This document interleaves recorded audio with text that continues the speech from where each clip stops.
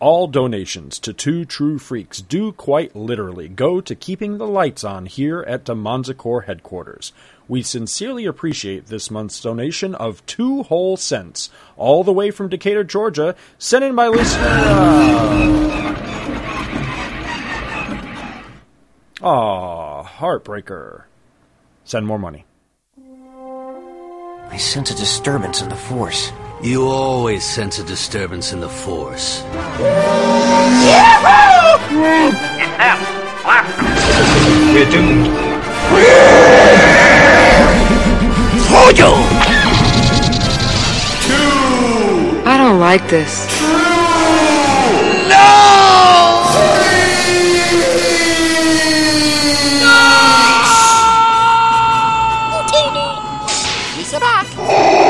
Really pissed me off. Oh no! It's a trap! Chewie, get us out of here! You can't run. Ow! Help me! R2! This is where the fun begins. And now, together by live simulation via the internet, Scott Gardner and Chris Honeywell. I thought you might say that. Hello and welcome to Star Wars Monthly Monday, number 31. I'm Chris Honeywell, and I am here with Scott Gardner. Hey! Hey. And we are ready for another month of Star Wars. Yes. Big Star Wars. It's been big Star Wars doings. So big that there was even a little Star Wars bleed-through between last Monthly Monday and this Monthly Monday with Scott's on-the-spot reporting of Star Tours opening back up. Yes. And we will have a little bit more Star Tours a little bit later in the show. But first, straight out of the gate, as promised, I wanted to announce the winner of our big, massive, awesome Star Wars contest. Finally, man. Yeah, I know. And we had one submission that got every single question correct, so he is the big winner. And that is, drum roll please, Michael Kormanek of Huntington Station, New York. Michael Bailey, tell the audience what Michael Kormanek has won. Well, Scott, Michael has won the Star Wars Trilogy, a collection of the original 3 film novelizations. Tatooine Ghost by Troy Denning. Star Wars, Episode 1, The Phantom Menace by Terry Brooks. Heir to the Empire by Timothy Zahn. Dark Force Rising by Timothy Zahn. The King James Bible by Timothy Zahn. The Last Command by Timothy Zahn. A copy of our home game. A case of turtle wax. Puppies. A year's supply of rice-a-roni, the San Francisco treat. And a 1969 Corvair. Chris Honeywell's wardrobe provided by Hobos with Shotguns. Scott Gardner's wardrobe provided by Kathy Lee Gifford's Asian children that make all of her clothes. It's a super prize package worth $9,388.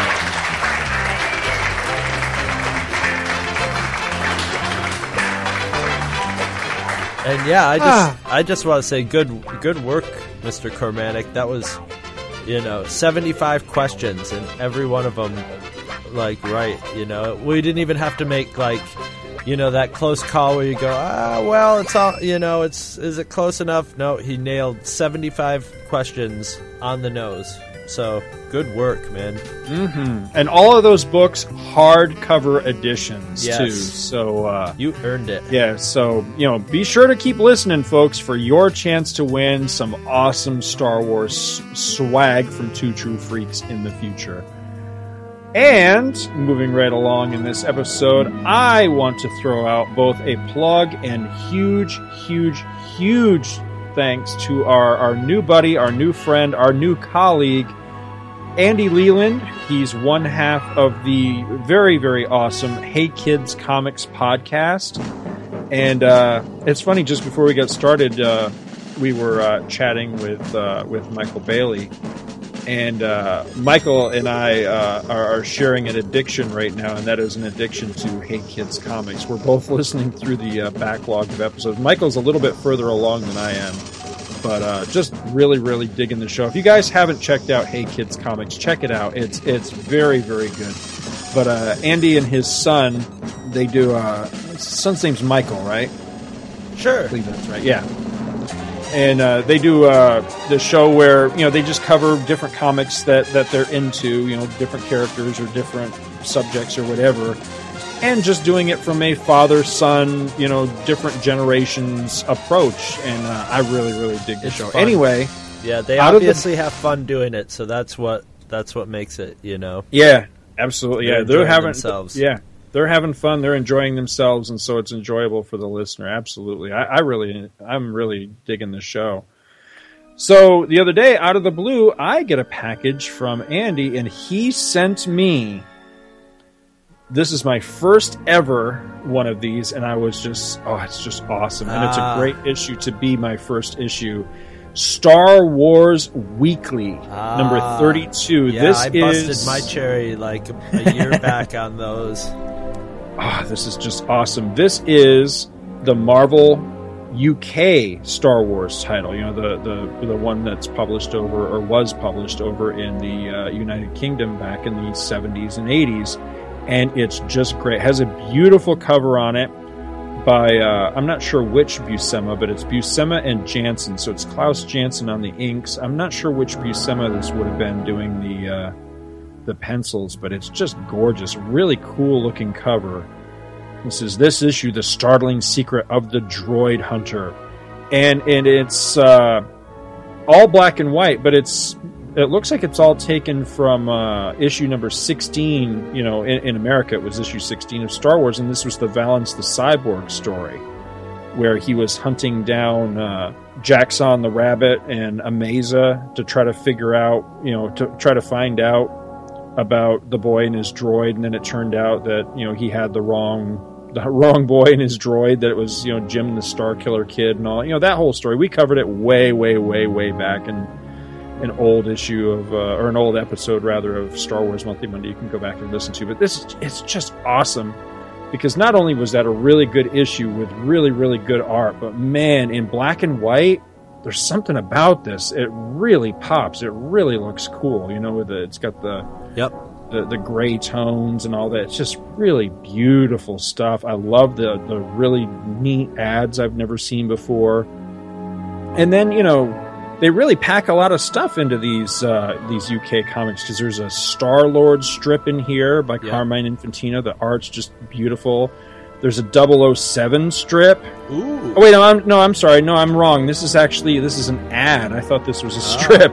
Because the strip actually, or the ad rather, actually looks like it's a strip, but it's actually just an advertisement. So yeah, this is Star-Lord, and then I think there's another story in here too. Yes, Seeker 3000 with art by Tom Sutton, who I'm not usually all that crazy about, but this actually is really nice. I really like the art. There was one backup story in one of mine that was some John Byrne art. Yeah, I remember you telling me about that. Was it ROG 3000 or something? It had a robot very much like that, very much looking like him, but I don't think it was actually him. Yeah, that would have been a Charlton character, Raj. Was it 3000? I forget. Raj like something thousand. Yeah, but this is the horrible thing about these weeklies, though, is like I got two separate eBay auctions. The first one where I got the first like number 1 and then like number 3 and 5 for like $3 or something, like 99 cents a piece. And this auction, and then they combined ship. It ended up costing me like $5 for those 3 issues, and then I got like 9 or 10 of them for like $5 again. And then I've never been able to find another cheap auction for the goddamn things after that.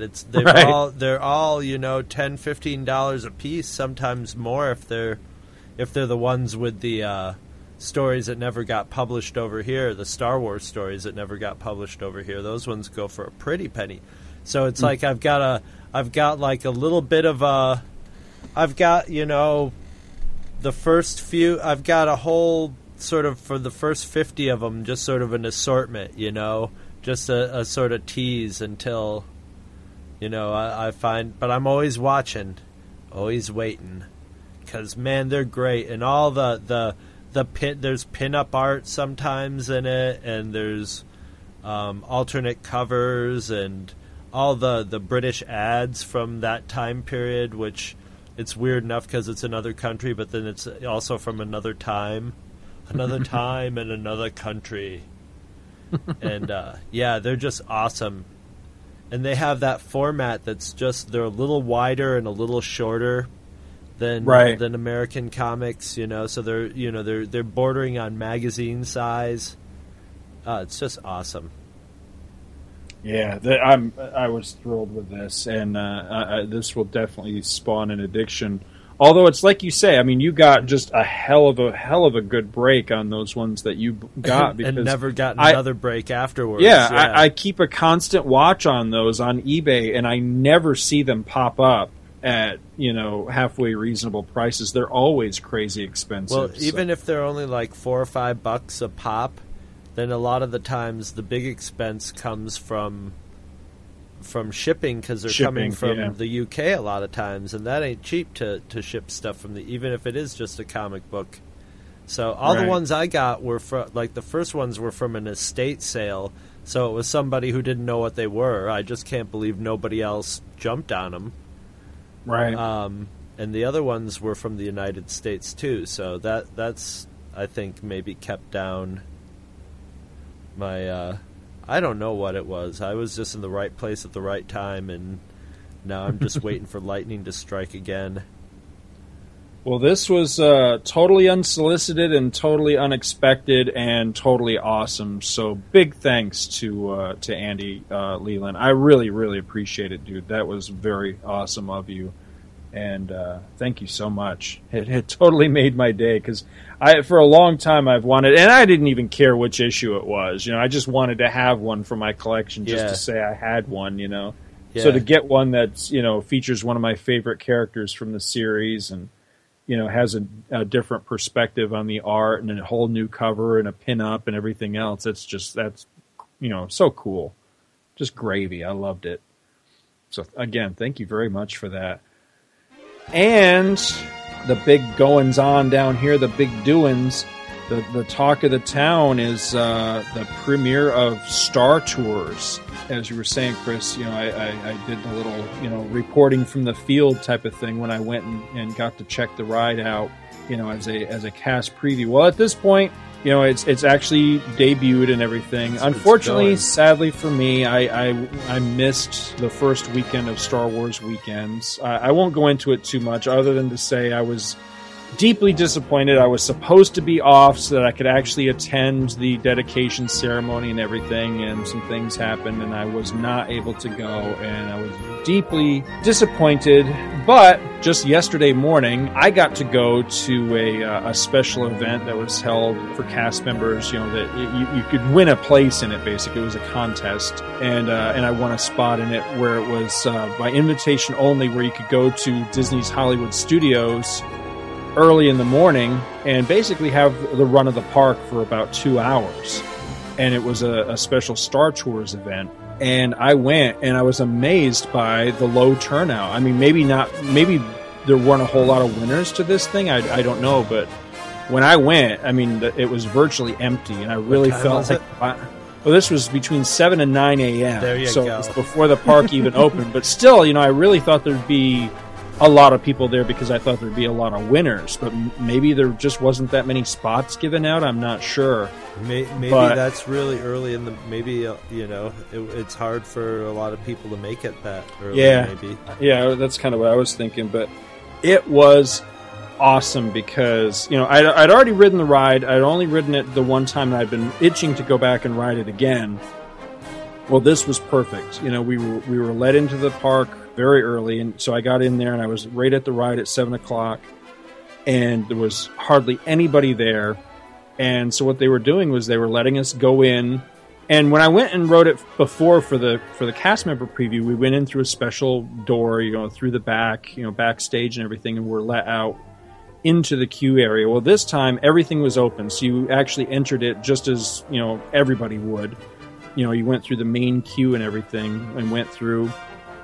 got to ride it, and I lost count of how many times I rode it in a row. I just kept riding it because they would let you ride it, get off, go through the exit, and come out in the gift shop into Tatooine Traders, and then if you wanted to, you could go and get right back in the line again. And the cool thing was there was no line. There were so few people there that you could literally just go and get right back in and get right back on the ride and ride it again. So I rode it over and over and over and was just having a blast. So by this point, and this is where I want to warn right now, the first time I talked about this, I was totally spoiler free. I didn't want to spoil anything. Well, at this point, I'm gonna spoil some things, because the ride has officially opened now, so I don't feel like I'm giving away any trade secrets or anything like that. So if you don't want to be spoiled on the new Star Tours, skip ahead, say 5 minutes, just to make sure, I don't spoil anything for you. Make it 7 or 8 minutes away, Scott talks. Basically, the way the new one ride, when you actually are on the ride vehicle, there's 2 new sequences, 2 possible sequences that open the ride. One where, you start to ride and stormtroopers come out and try to halt your vehicle, and way off in the distance, you can see the Millennium Falcon sitting in the same docking bay that you are, and you can see a little figure that looks like it's Han Solo, and he's trying to BS his way out of a confrontation with stormtroopers. That goes badly, and a laser fight ensues. He runs into the Falcon, and then the Falcon shoots out of the bay, and then you go out right after it. That's one of the openings. The other one is where Darth Vader and a squadron of stormtroopers come and actually confront you because you're carrying a rebel agent on board the Star Tours ship, and Vader wants the rebel agent. So those are the 2 different opening scenarios. From there, you jump into hyperspace, and you've got 3 different options for planets you can go to. One of them being Hoth, which was the first one that I had ever done. That one is absolutely amazing. The Hoth one is really, really cool. The other 2 are Tatooine, and that's the one where a lot of people have seen some of the footage that came out quite a while ago of the pod racing sequence. That's pretty neat. I enjoyed that one quite a bit. But of all of them, it's kind of hard to choose between Hoth and the third one, but I think this one's probably going to end up being my favorite just because it's a planet I always really wanted to see in Star Wars, and we finally got just a tiny taste of, and that was Kashyyyk, the Wookiee planet. That one's really, really cool. My only problem is I only got that planet one time riding the ride over and over again, and I'm not sure if it was my positioning on the ride because I was really close to the screen or what, but it seemed like it moved a little bit too fast to make out a lot of detail sometimes, but again, it might have been just where I was actually sitting on the ride. But that was pretty cool. And then there's a sequence after that where you're contacted by one of 3 holograms, and of those I've seen 2 of the 3, and one of them is Yoda. That was the first one I ever saw. That one's pretty neat, pretty impressive. And the other one I saw, and this one completely blows me away, is Princess Leia. And she looks like she looked in the original Star Wars, when she was the little, Help Me Obi-Wan hologram. I don't know how they did this effect. I mean, it totally looks like a young Carrie Fisher. If it's CGI, it's the most amazing CGI I've ever seen in my life because it's completely realistic and believable. It really looks like they got a 19-year-old Carrie Fisher to come and film a new scene for this thing. I'm just flabbergasted by it. I don't know how they did it. But we must find out if it was an actress. Yeah, I would love to know. We must find out who she is. The voice over for it is very close to Carrie Fisher, but I can tell it's not her. So it's definitely a really good mimic actress, that really does a great young Carrie Fisher voice. But it's not Carrie Fisher, and I can tell it's not like present-day Carrie Fisher either, because it sounds like she's smoked about 5,000 Marlboros in the intervening years. Help me, Obi-Wan Kenobi. You're my only hope. But it's amazing. I mean, you have to see it to believe it, because I saw it and I was just like, how did they do this? And then there's one that I haven't seen yet that General Kenobi, your father and I. Oh Christ! Sorry. But there's a third one that's reportedly Admiral Akbar. I haven't seen that one yet, but I really want to see that one because that should be a hoot. I really like Admiral Akbar, and I sure hope he's says gonna it's say a trap. it's a trap. It's a trap! Yeah, I hope so. I hope so. It's Because that always joke known never for. gets old. Somewhere And then, Admiral Akbar's sitting in a room going, It's a trap. It's a trap. If I have to say it's a trap one more time, I'm going to kick somebody's ass. It's a trap! Say it's a trap, Akbar. Say it's a trap. It's a trap! Don't they know I know more? I'm a trained Shakespearean actor. God damn it. So the last sequence is, you go into hyperspace again, and you've got one of 3 possible end locations. And this would be my only... I hate to use the word complaint, because it's not really a complaint, but it was definitely an issue for me, is every single time I rode this thing, I kept getting the same location, which was Naboo, over and over and over again. And I mean, it's great. It's an awesome sequence, but it was like, all right, I wasn't all that crazy about Naboo in the first place, and I want to see the other 2 locations, but I just kept getting Naboo over and over again, no matter what combination the other scenes were in. Finally, on the last time that I rode it, I finally got the one that I really wanted to see the most, which was, depending on where you look at lists of this, it calls it different things. I had seen it listed somewhere as it was being Geonosis. Other places call it the Death Star, but what it is you come out of hyperspace and you're above Geonosis, just like Obi-Wan was in Episode 2, where it's the asteroid field, and Boba Fett shows up in the Slave One and chases you through the asteroid field, just like in Episode 2. And at some point, there's a break in the asteroids, and you come out, and there's the Death Star under construction. And then you're chased through the Death Star by Darth Vader. That's and pretty it cool. It was amazing. And Boba Fett even sets off one of the those sonic charges like he did in Episode 2. So you've got that big blow sound and all that. And it was just, it was amazing. As much as I'm loving the ride already, that sequence was really cool. So the neat thing is here I've ridden it all these times, and there's still, 2 sequences I haven't seen. I haven't seen the Akbar hologram, and there's another end sequence, which is a flight through Coruscant. I haven't seen that one yet either. So, it gives you something to shoot for. That's the thing. Absolutely. It's probably designed to stymie even people who did what you did and go see it over and over and over again. Right. Absolutely. Just like trading cards. So I've got a treat for the listeners at the end. I'm going to put this at the end of the episode, but at the end of the episode, I had so much time there, and it was so nice that there were so few people there that I literally stood in the opening queue where the Star Speeder is being worked on by R2 and 3PO. And I stood there and I recorded the entire loop. It's about 20 minutes or so. And it was just great. And I just stood there, and I was, alone for most of it. So there's very little, background noise or noise from other people coming through, where this is just audio you just are not going to get by going to the park and watching it for yourself, because you're going to be in a line with hundreds of other people who are all having their conversations. And yeah, exactly. So this is as close as you're going to get, short of, when some sort of official audio comes out, or audio from, the files or something like that, So I recorded all of that. And then I recorded a healthy chunk, not the entire loop, but I recorded a healthy chunk of stuff that was in the second area, the luggage handling and security checkpoint area.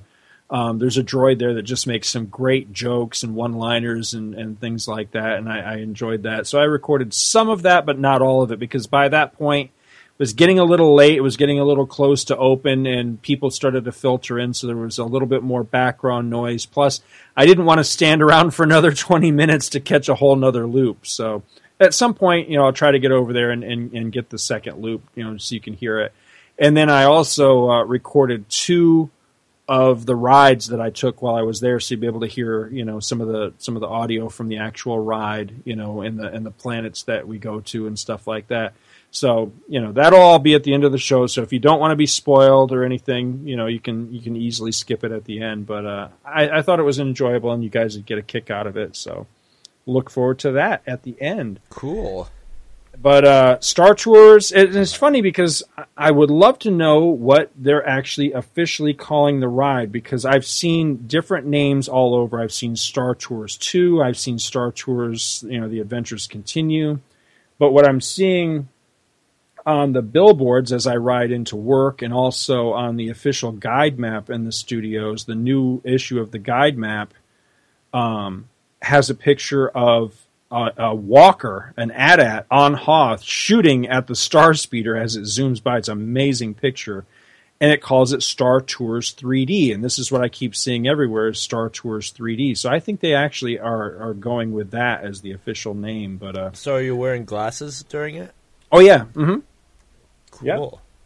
But regardless of what they're calling it, I highly recommend it. It is pretty freaking amazing, and I think it's one of the best rides, attractions on property. I think it's just amazing. So, if you have the opportunity, definitely come down and So is this the first actual Star Wars in 3D? Mm-hmm. This is actually the harbinger of the re-release of the movies in 3D. I think so. Yeah. I think so. And I mean, it's incredible. It's absolutely incredible. There's a sequence, again, spoiler for anybody that doesn't want to know. Fast forward just a moment, but in the Naboo part, you get shot down over Naboo. You crash into the water. You come up out of the water at one point, and your speeder's pretty much out of control, and it's like doing like a stone skimming across the surface of the water, and it's a great effect. I mean, it's totally believable. And you come, just flying into this like dock area, and you smash head on into a Naboo starfighter, and because they have the big pointy nose to those ships, it actually smashes right through the viewport of your star speeder. And it's like it's coming right at your face. Now, most 3D to me, no matter how realistic it is, just doesn't really elicit much of a reaction from me as far as, look out. But that part, every time, because it looks like it looks completely real, like it's really coming through the front of your ride vehicle and coming right at your face. It's pretty cool. I mean, it's an amazing effect. So, if they can do that with this, I'm dying to actually see the Star Wars movies, re-released in 3D on the big screen, because, I haven't been real big on the whole 3D movie thing so far, but I'm actually looking forward to the Star Wars movies. I'd be more excited if it wasn't going to be Episode 1 first, but then again, Episode 1 will have some pretty nice potentially nice 3D sequences, the whole underwater stuff on Naboo would probably look pretty neat in 3D. The whole the pod race is a great the whole beginning set piece with Obi-Wan and Qui-Gon could be I think the whole look of the Federation ship, at the very beginning, that sort of weird white with all the droids emerging out of the smoke. I think they could do nice 3D effects. That long hallway when they're fighting the droidekas and they're down at the other end and turning into blurs. A lot of that might actually benefit to the 3D. In Episode 2 will have a nice set piece in the arena that'll look neat in 3D. Hopefully. To me, it all comes down to price. If it's another one of these deals where they come back and to see it in 3D is like $5 more than the regular movie, then you know what? I'm going to be honest. I'm going to be extremely selective on which ones that I'll watch. I would love to see all 6, but you're talking a lot of money. I mean, to see all 6 of those. Even just by myself, when you're talking, what is it for a 3D movie? It's at least like $8-9. So you're talking like $50-60 just for me. That's not even if I take my kids with me. This is what they should do. You should be able to buy a pair of the glasses for $5. So the first time you go see the 3D movie, they go, "You got your glasses? No, $5. You pay your $5. It's like going into a normal movie, but you've paid $5 extra for the." Then the next time you go and they're paying you the whole thing of like, we've got to make these and collect them and clean them off and put them back out and all that. No, don't bother with that. People will hold on to their glasses. I mean, kids would love that shit. Go get your 3D glasses. We're going to the movies. Woo! So that's what they should do, and people should just start griping towards that. Telling them that they should do that, and maybe they will. Well, something else that just occurred to me, too, is I would love it.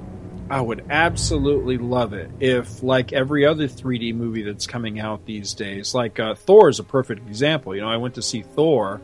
I didn't go to the 3D one. I went to the regular 2D. So I'm hoping that when these Star Wars movies do get re-released, if Lucasfilm is smart, they'll do them in the 3D, and they'll hype the hell out of the 3D, and they'll make their money with that. But they'll also have the 2D option. I doubt it. I doubt it, but man, I'm hoping so, because if they do, like our local theater here, they have $5 Tuesdays. I mean, any movie in the house, $5. I'll go see all of them. I'll see every single one of them again, 2D on the big screen, just for the novelty of seeing them again on the big screen for $5. Hell yeah, I'll do that. But the 3D thing, it depends on how well they pull it off. I'm hoping Lucasfilm, I mean, really, like, so far there hasn't been very good luck with the post 3D, which is what they're doing. But I'm assuming they're doing it in the most painstakingly state-of-the-art manner. They better be. So, I don't know. I know what you're saying about the post 3D thing, but I went to see the Toy Story doubleheader that they did in 3D. Toy Story 1 and 2, 3D, and I actually was more impressed with those and enjoyed those more than any other 3D movie I've seen, and they've all been made in 3D, like Tron. You never went to see Avatar in 3D, did you? I haven't seen that movie. I have no interest in that movie. I mean, the interest in the movie or not, the 3D in it was groundbreaking. It was the first 3D movie I saw where I was like, all right, James Cameron, he put some thought into it. Right. So it wasn't lurid. It was part of the action without being in your face, and there would be certain moments where all of a sudden the 3D would be breathtaking, but you wouldn't see it coming. And there was no point where it was like, oh, I'm rubbing my eyes going like, oh, God, this hurts, It was subtle, and it was just used as sort of a way of recreating, your regular vision, which I thought was amazing. I never got to see the Toy Story ones, but the Toy Story ones in the post 3D benefit from the fact that they're CG cartoons, so they're kind of, already got that bouncy feeling, and they can do the post 3D using the models rather than a 2D image where they have to, do a little bit of perspective work on everything, so you can see behind things. Whereas in Toy Story, they could just like pull out the original animation and run it through the computer and then 3D model it off that, So it's sort of 3D. It was sort of 3D anyway, It was all modeled in 3D. So, but Star Wars, they're literally going to be taking a flat image, Right. Unless Lucas, what I'm assuming Lucas is going to do is model 2D stuff into a 3D model and then do the 3D that way, using the 3D model as a template or whatever. But it's Lucasfilm; it should be state of the art, So I'm hoping for big things with that 3D. But for the most part, I'm more interested in seeing a 3D movie if it was made, shot in 3D and made to be 3D. I really wanted to see that Piranha movie in 3D. I heard that 3D was awesome. It was good old, novelty, gimmicky 3D. Right. Made to just be fun. And that sounds like fun. That's the thing, too, with these is that, I felt like, that they're holding themselves back and not wanting to do, the cheap 3D tricks. At no time will we be stooping to any cheap 3D tricks. Did you say cheap 3D tricks? Walnut, it's that dumb bear again. Yeah. Hey, Bear, you're not even funny in 3D. I want to see that. I mean, isn't that the whole point? 3D. Yeah. Yeah. I mean, when we saw, what was the name of the 3D movie we saw at Disney with Donald Duck? Mickey's PhilharMagic. Yeah, that's a 3D I want to see where something's bouncing in front of your head. Right. I mean, that felt like a fully formed, people, you could see people, even though they knew better, that people were reaching their hand up and just going, oh, that's cool, Right, yeah. It would come out of the screen and over towards you. And why not do that, And if you're really imaginative with it, you could really have a lot of fun with it. And don't be afraid to go over the top every once. Some stuff needs to go over the top.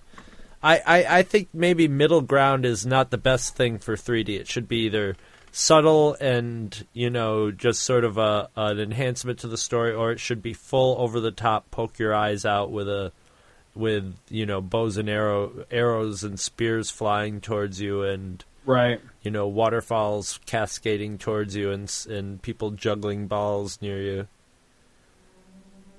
Absolutely, completely agree. So, well, that's all I've got for an opener. I'm gonna take a little break and come back with our books? Comics. Yes, we got a nice little bag full of comics. We do. This month. We got some good stuff this time. Yeah, absolutely. All right. So we'll take a break, and you'll listen to this, and then you'll come back and you'll listen to that.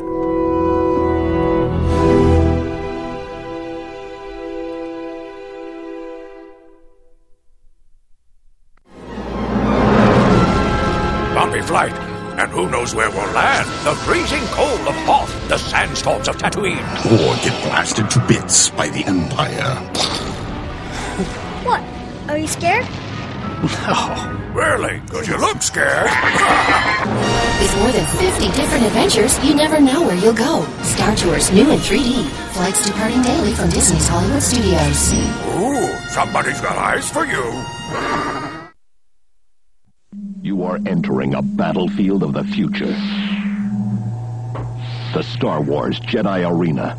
Becoming a Jedi Master takes practice. Using your lightsaber, try to penetrate your opponent's defenses. But watch out, the whirling Seeker can attack on its own. So follow your instincts. Now you're ready to take on any challenger who dares to oppose you. Play the Jedi Arena home video game, alone or head-to-head. The challenge awaits you. From Parker Brothers, the ones to beat. Like nothing. And works so well. What seems like nothing and works so well? New Playtex Slender Regular Tampons, Mom. That is new. It's the most comfortable Slender Regular I've ever tried. With a special Playtex plastic applicator. Way more comfortable than cardboard. And the protection I've been looking for. Try Playtex Tampons or Playtex Deodorant Tampons in new Slender Regular. Seem like nothing. Works so well. I'm convinced. Long ago, in a galaxy far, far away.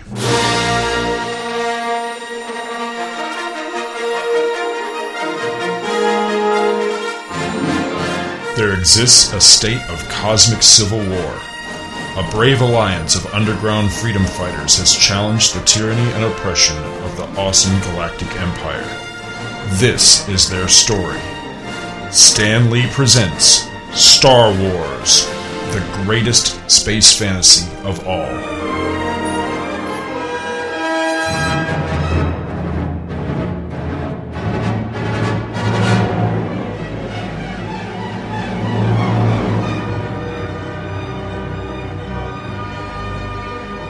Welcome back to Star Wars Monthly Monday number 31, and this is the portion of the show where we're going to be taking a look at the Marvel Comics Star Wars issues. And to lead us off, here's Chris.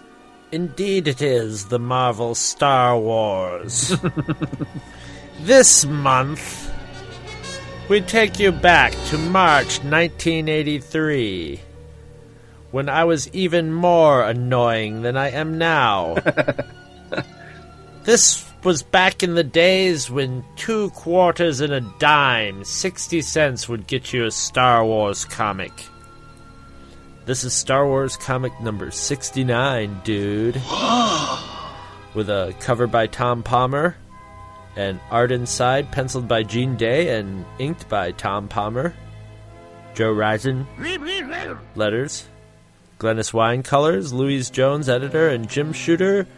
This month is The Mandalorian Protector. And this month's adventure is Death in the City of Bone, which could be a porno movie.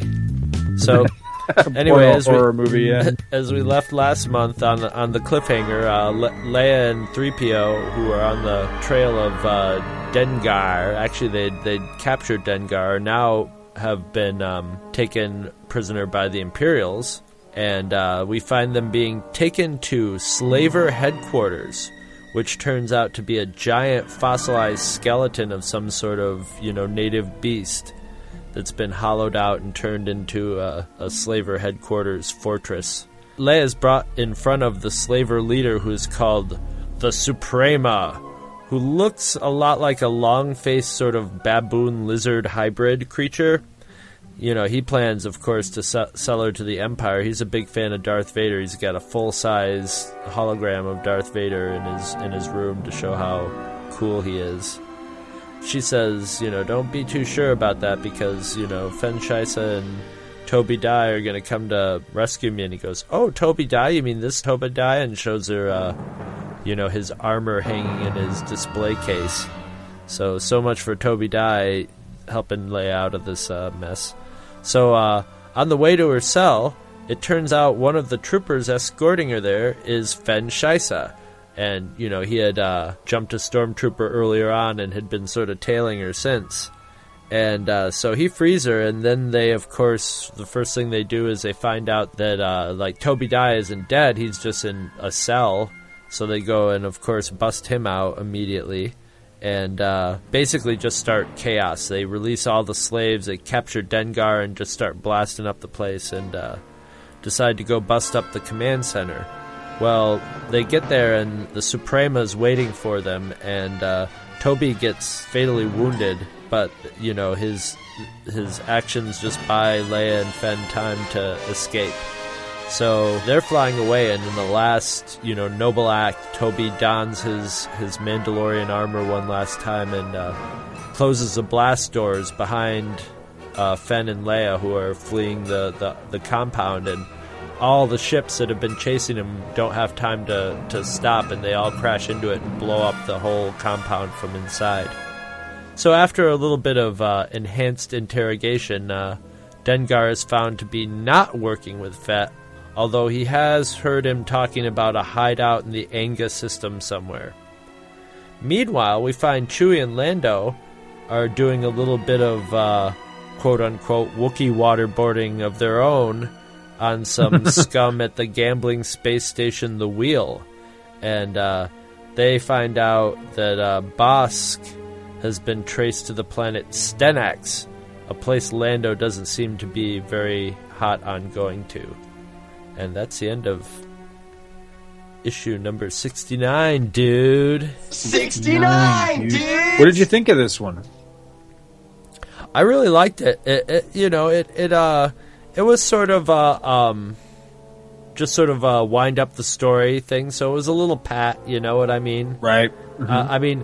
I figured out the whole Fen Shisa thing as soon as there was a mention of like, oh, here comes our last trooper from out on patrol, now we can leave. I was like, why'd they mention him? I'll bet you one of them's Fen Shisa, because he was sort of watching out for her anyway, and he was probably after Dengar because she'd sort of stolen Dengar from him. But I liked it. I liked it. There was a nice little sequence where when they're bringing Leia in as a prisoner, and she sees some of the guards abusing, one of the slaves there, and she sort of makes a mental note, and on her way out gets a little revenge on the guys who are mistreating the slave. That was a nice little touch. And once again, all because of Tom Palmer, the art, and Gene Day too. The Gene Day Tom Palmer combination is really good. In this one, maybe it might have been the art might have been a little rushed. Yeah, because usually for Gene Day, it's like Gene Day would lay down a more detailed thing for Tom Palmer to ink. Because usually when Gene Day's involved, it's like starts getting detailed, like when Al Williamson would draw it. But this seems like they might have been in a little bit of a hurry, but it's not bad. It still looked, I think Tom Palmer brings such a continuity and a general level of quality to the whole comic. It can't be stressed how, the Gene Day and Walt Simonson and all that are sort of like big stars, so it's like, ooh, Gene Day art, Walt Simonson art. But it's Palmer who's tying it all together, no matter which one of those, it doesn't look wildly different from issue to issue like it has in the past at certain points. And, that's really brings the series together, and this is right in the middle of where it was starting to do that, where, the quality was just, and every once in a while there would be, it wasn't like there wouldn't be a little experimentation when they bust out Toby. There's this weird like overlay over all the panels in the 2-page sequence, like of jail cell bars, sort of like a white overlay breaking up all the frames. Yeah. And that just sort of appears and then disappears, but it doesn't. It works, and the base and the skeleton. Really, how much mass is it? It's a neat idea. It doesn't really practically work if you think about it too much. Right. But it's still really cool. When you look at it, it's just like, okay, it seems like there's enough ribs to put some stormtroopers shooting out of, but, like massive amounts of, they're flying around inside with the little, like, speeder crafts that they have there and blasting around. It's like a TARDIS. Once you get inside, it's like, yeah, I'm assuming it goes underground because there's a lot of stony walls and stuff when they're walking around. That was my problem with it, is that it's a cool idea and everything, but spatially it doesn't work out. It doesn't work spatially at all, because when we first see it on that double page, look, like right in the legs right there, and the stormtroopers, it's like just enough room for him to climb up in there, like a stairway, But then they fly into the eye socket, and Leia's the first thing she said is, it's like doesn't she say something like it's a city in here? Yeah, this is incredible. There's an entire city built into the skull. It's like, I don't think so. That's a magic skull there. Yeah. And I had the same thought rereading this. I thought that I definitely did not have as a child reading this, which was, how, when this creature was alive, could it possibly move, Because that's one of those things you don't really think about when you're a kid and you're watching a movie like, like The Amazing Colossal Man or The Attack of the 50-Foot Woman, is that, they would collapse under the density of their own weight. Yeah. At a certain point, they couldn't be mobile. Even the largest creatures on Earth. Maybe that's why this is such a good structure, because this creature had a very dense enough structure to support its weight. I guess so. Star Wars is pretty much established in the Star Wars universe that there's a lot of creatures that are of a size that sort of defies physics anyway. This is true. There's a lot of big ass monsters in Star Wars. Yeah. That's one of the things I always liked about Star Wars. Right from the first Star Wars movie, we glimpsed that that skeleton on Tatooine that we never learned what it was, but it's just this big, so right away you knew there'd be monsters here. I love that. I always thought that was great.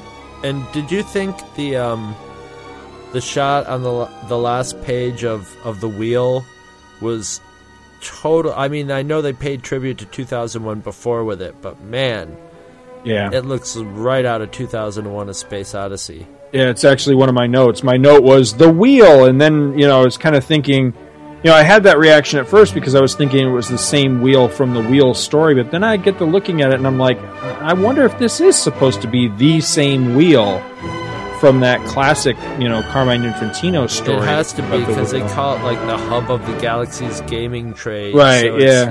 It's... But it's very 2001: A Space Odyssey. I mean, it's right from the album cover, to the soundtrack. Was the wheel in this same, angle and same pose and everything, except this time instead of like a space plane coming out of it, the Millennium Falcon's coming out of it, which is cool. I'm all about the homages to classic sci-fi. That's cool. And another thing I love. Princess Leia's drawn right, 3PO's drawn right. The last panel with Lando, that's one of the best Lando Billy D. Williams faces, and he says, "Ah, no, not there," and it's just saying, "Ah, hell no, not there." Just by the look on his face, it's a total "ah, hell no." And I know the shot of Chewie's almost like photo referenced of him holding up the one guy, the middle shot of Chewie where Nosferatu. Where he's holding up Nosferatu there. And but man, not the most Shakespearean story, but it's got all the great elements of of what you would want. You got the one character even getting to go out as a Mandalorian, right? And I thought I was sort of expecting Fen Shisa to make more of a play for Princess Leia, the Han Solo-y sort of character. I thought they kissed at the end of the story. I could have sworn that they locked lips at the end of the story. No, and Leia's they don't. She's too into Han. She only locked lips with him before just to get her. She might have wanted to, but she only did it in the. And I think I wanted them to was the thing. As a kid, I think that was the thing. Is I wanted them to wind up together, and the last panel with them together is he's standing there, the brave hero, and she's got her hands on his shoulders. So maybe that's why I had misremembered it. Yeah, but he's totally being the gentleman. Like, okay, go find your boyfriend now. All right, see you later, Missy. Yeah. I had a few notes on this one. Right on page 1. I wish I had remembered to make note of this sort of thing earlier, but right on the first page, the Stormtrooper's the only one that has dialogue, and he calls Leia rebel scum. And it got me to thinking, I wonder when that was first used. Because the first time I can think of in the movies is in Jedi, right? Is in Jedi, the very last one. So I'm kind of wondering, was it used at some point before then? But I would love to know if anybody knows off the top of their head the origin of Rebel Scum. I would love to find that out, just as a pure curiosity. But this was.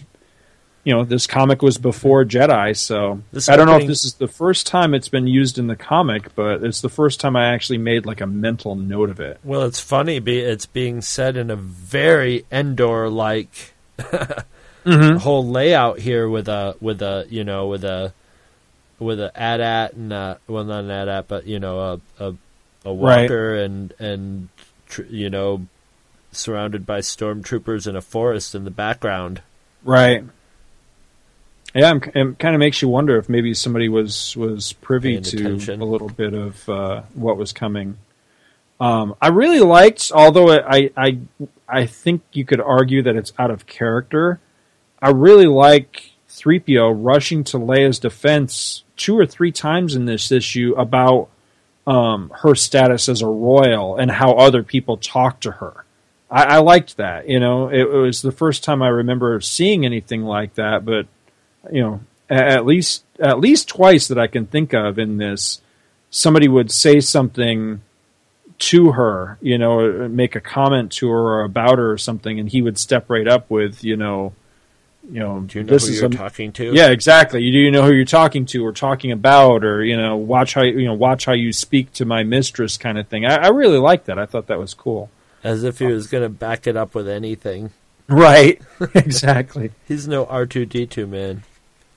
I thought the use of some, you know, one of the things I'm liking about this era we're covering is that there's new vehicles almost every single issue, which to me that's totally Star Wars, because every movie we always got new vehicles too. Yeah, different planets would have different vehicles to suit that planet, you know.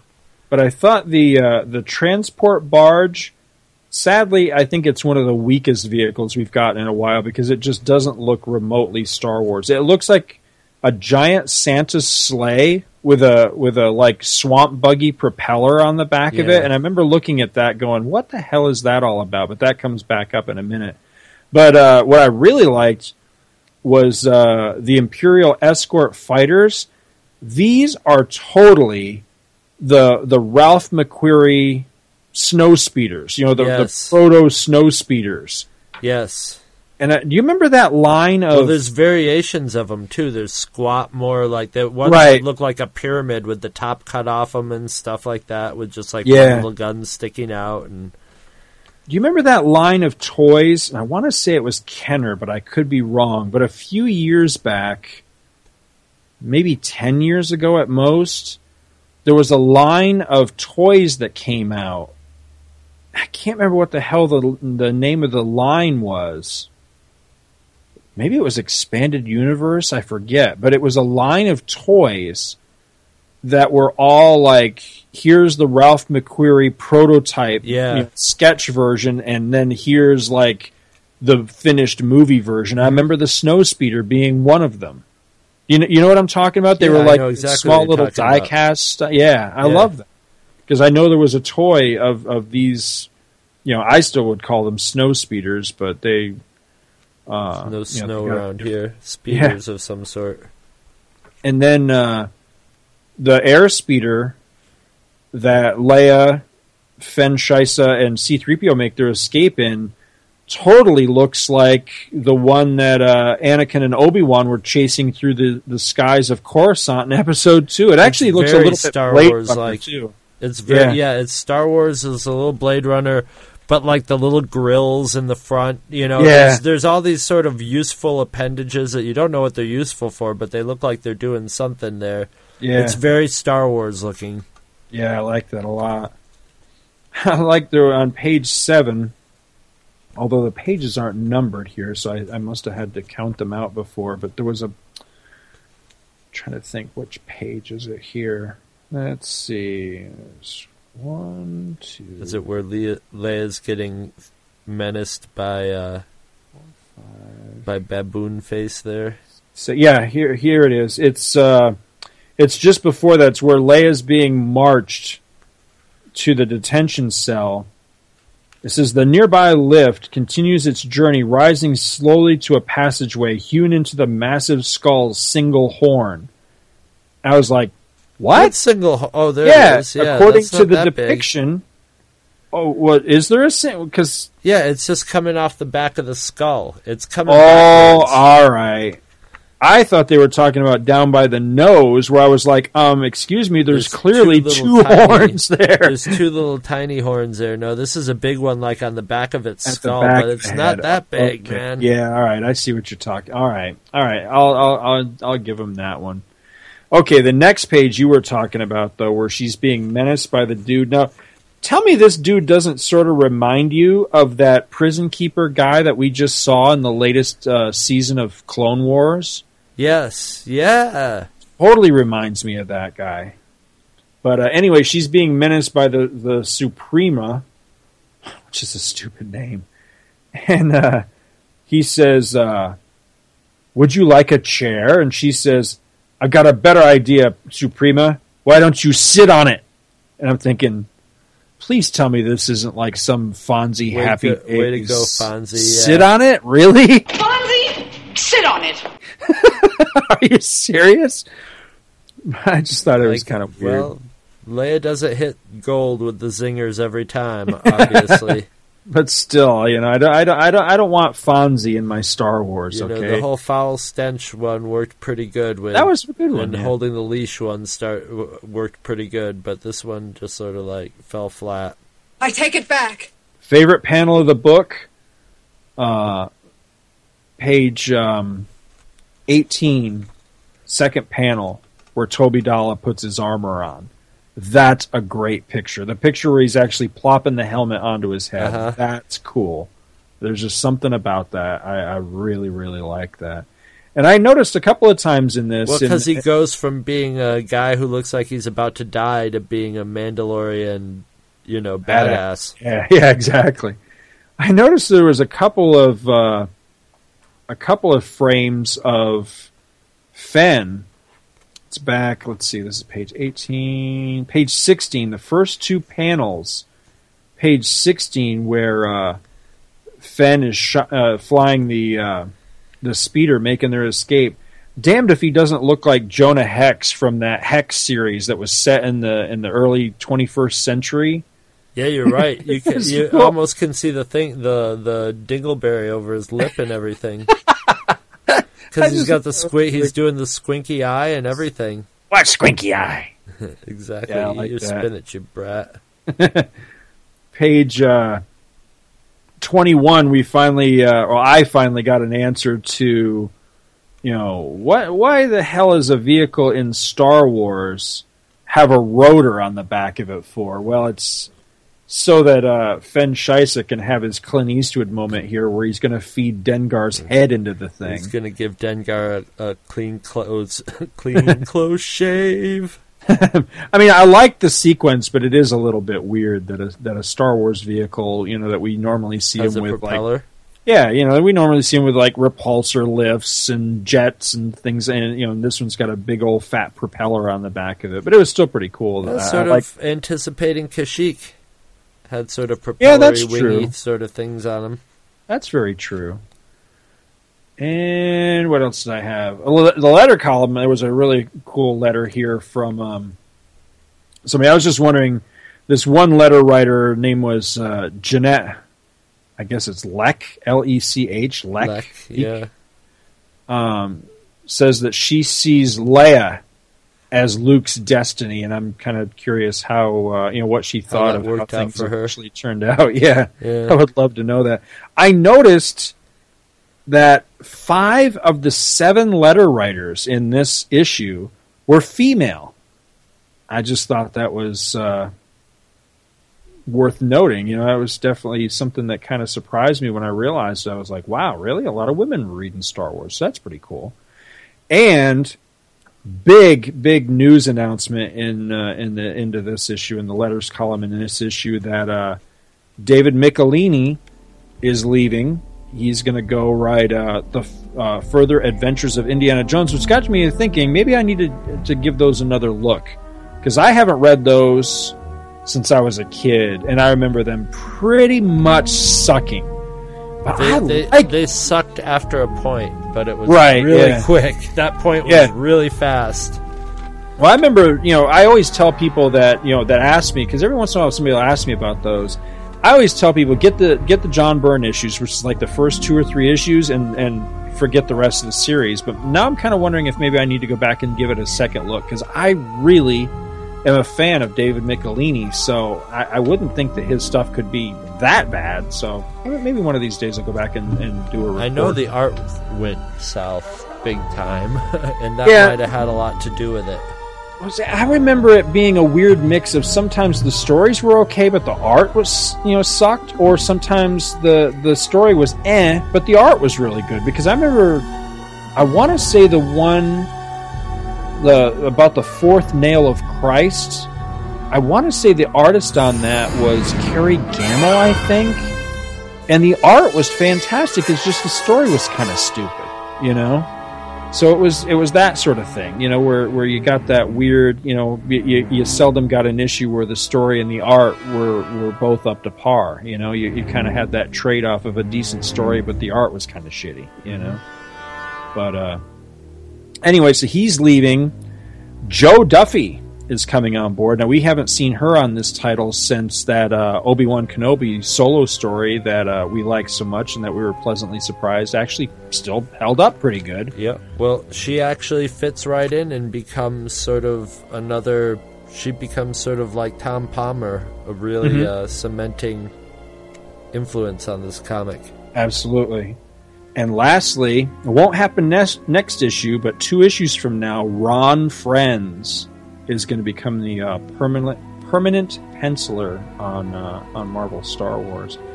And last thing I wanted to point out, I didn't have this in my notes because I actually read these in CBR form just for convenience when I was looking at them earlier. But I actually have the paper issue in front of me now as we're going over them. Inside, back cover, there's an ad for Riddle of the Sphinx for Atari. We were just talking about games. Oh man, yes. And this talks about basically this was a pre-cover your ass because this game was so shitty. They were just basically saying this game's so hard. If you don't like it, you're just not smart enough. This guy had a IQ of 169, and we've broken him. You know, right? It's a little nerdy kid. He's all sweaty. It basically looks like he looks like a 15-year-old kid who's probably been masturbating all day. He looks like Rusty Miller. That's exactly. What he looks like. His glasses are broken, and he's got all his reference books, and that game sucked so hard. Yes, it did. Riddle of the Sphinx. The riddle was, how the hell did they even sell more than 5 copies of this stupid video game? It wasn't much of a riddle. I solved it pretty quick. The riddle was, why am I playing this shit? Exactly. Answer, I'm not anymore. I'm going to play a good game now. I'm going to play a good game or go enjoy my life. Right. Well, that's all I got. Let's go smash some action figures. Let's go smash some classic Mego figures down by the creek instead of playing this stupid game. That's time better spent. Go out behind Ames and set something on fire. Yeah, exactly. Let's go play robots behind Ames. No! Long ago, in a galaxy far, far away, the Star Wars saga began, and Kenner continues the excitement. Tauntaun, Hoth-Wampa, and action figures each sold separately. Han Solo! Help! It's got Luke! Watch it, Tauntaun! Gotcha! Tauntaun comes with an open belly rescue feature. You'll be okay, Luke, as soon as I chase away that thing! Tauntaun, Hoth-Wampa, and other action figures each sold separately from Kenner's Star Wars The Empire Strikes Back collection.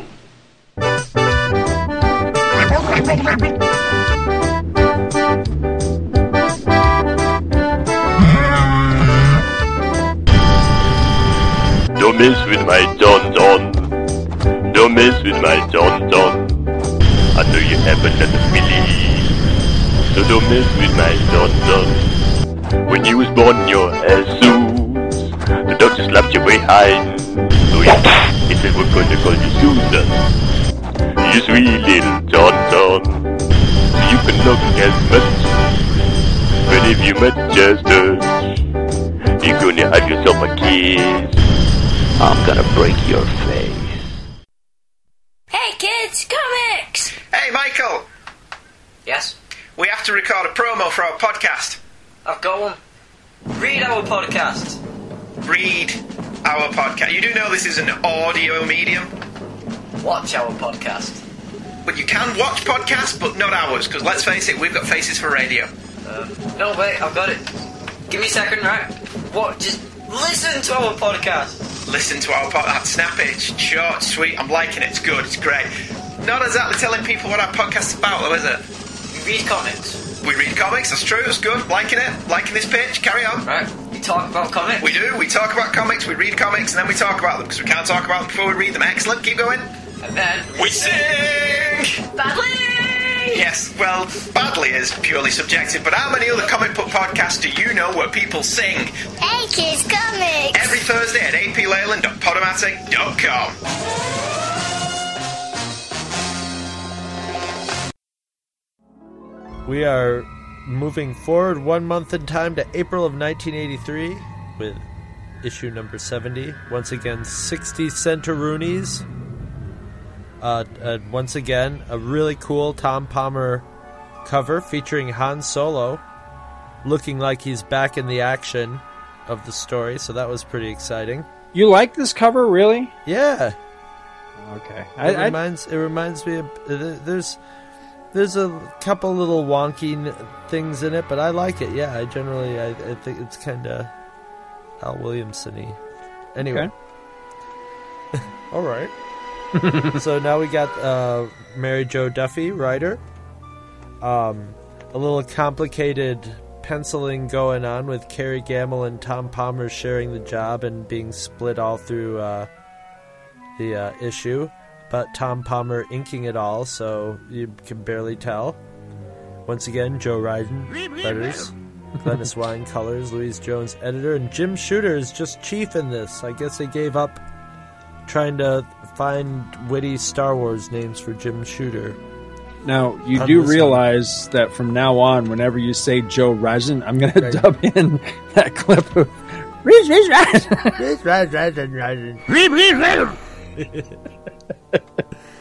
I can't figure out in that goddamn thing if it was supposed to be Superman himself talking in the language, or whether he's trying to pretend that it's just the same voice actor, and he was like, okay, now I gotta be a dolphin. Right. See, and they didn't bother to cut him.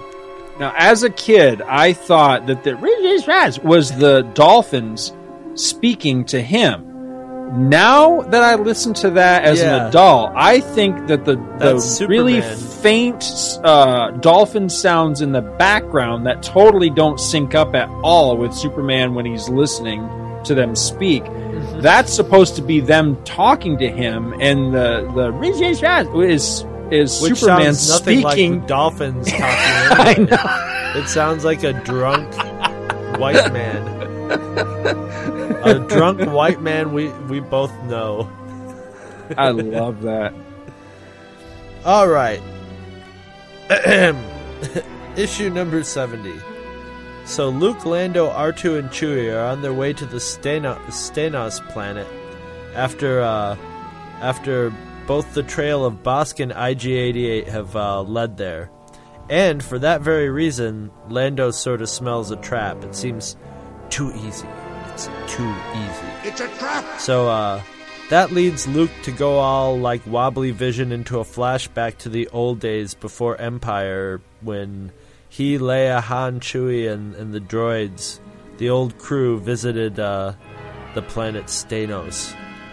John Stenos. And they were supposed to be like checking on a rebel station that was supposed to set up there that never, checked in, and they don't know what happened to him. So on the arrival, they find the Stenaxians to be these sort of toothy purple winged demon creatures who are kind of grumpy and aloof. And they also find basically an Imperial garrison there led by Imperial Governor Matrin. And so they sort of slink by him and climb this huge hill to this ruined, abandoned temple where the rebel hideout was supposed to be. And instead they find the temple's all trashed and empty. And as they poke around, they're startled by Rick, Danny, and Cheeto, 3 pirates that Han Solo obviously knows from some time in the past, and they know him. And Rick is basically the mirror universe Han Solo with a vest and a goatee, and Donnie's right. You're right. I always liked Rick Duell because he reminded me so much of Han, and you nailed it. I never thought of that before, but you're right. He's mirror universe Han Solo. They just fiddled around with Han Solo a little bit and made him. And Donnie's a hot red-skinned Zeltron, which basically means that she's horny all the time. Mm-hmm. And Cheeto is Greedo. So they claim that they were there helping the rebels find an object in the temple when the rebels were basically run off. And they've remained to help the rebel cause and find this object. And using 3PO, they decipher some hieroglyphics and find out that they're looking for Val, the avatar of the local deity. So basically the Stenosians are under a curse because since the temple's been wrecked and they're avatar of Vol has been buried, they refuse to fly, or they cannot fly, or they won't fly, or whatever until Vol is recovered. And using 3PO and R2 to, decipher the hieroglyphics and do some stellar calculations, they find the little statue of Vol. But of course, it's all a big screwing over because the pirates, immediately take Vol and turn our heroes into the Imperials. Well, by the time the stormtroopers get there, the natives somehow or other have found out that Vol is free from his being buried in the temple, and now they can fly and fight because they rout all the Imperials. Just a little while later, Governor Matron is basically pulling a little switcheroo on Rick and swipes Vol from him, only, to be set upon just in time by all the Stenosaurians, or whatever you want to call them. And so basically our heroes just take off, leaving the scoundrels to their apparently horrible fate of getting torn apart by the angry natives. The end. Well, you sort of set this up like it was going to suck really hard, and I was going to address that, actually, because I remembered not liking this issue when I was a kid, and now I couldn't really tell you what my bitch with it was. I was trying to figure out what it was that you didn't like about it. It had some nice, you met a Zeltron, and she takes a liking to Luke, which is fun because it gets Leia all jealous.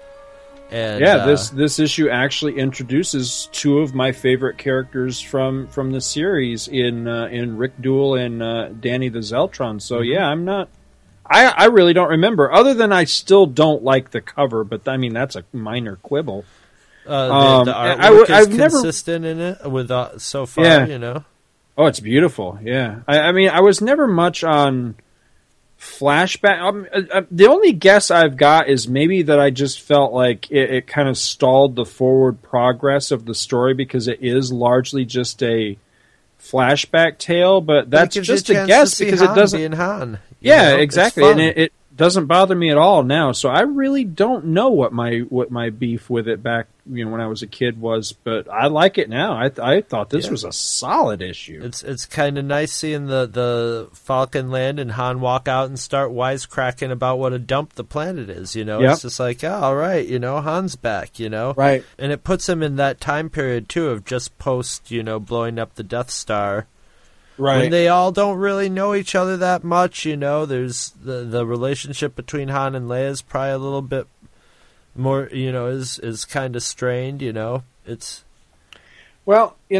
this also addresses, a common request in the letters pages of the time, which was, can we get something with Han? Yes, we know he's frozen in carbonite, but can we get something with him? And here you go. Here's a Han thing. But you bring up an interesting point, and I was going to save this to my very last comment. But I'll go ahead and I want to get this out of the way first, I guess. This is really a good, solid issue. I thoroughly enjoy it, and I almost hate to point this out, but I really feel that I have to.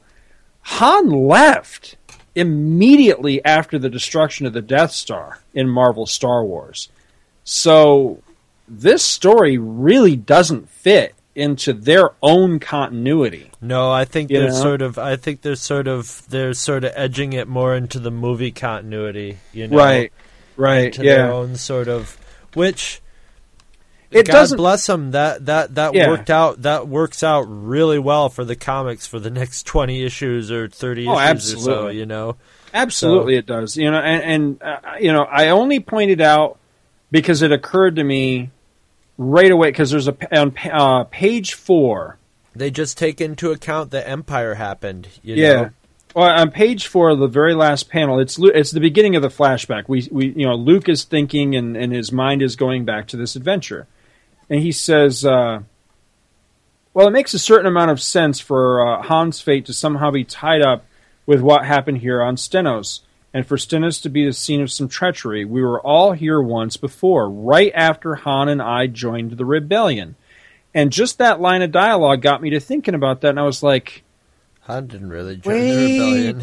Wait a minute. Well, yeah, for one, Han never joined, but also it was when I read that line, for some reason, my normally crappy memory pulled up the opening splash page of Star Wars number 7, which was the first post Star Wars issue. Post the first movie. Yeah, issue. where he's like, all right, and that's see you the later. opening. Yeah, exactly. That's the opening page. It's the very next day, and Han and Chewie are like, okay, screw you assholes, we're out of here. And they go off and they have their stupid adventure on Aduba with Jax off the rabbit and all that stuff. So, that's why it doesn't bother me, because I'm really not a fan of that particular. What is that? It was like issues like 7 to 13 or something like that. I mean, I'm not a big fan of that. So it didn't bug me, but like I say, when it occurred to me, I just felt it was noteworthy.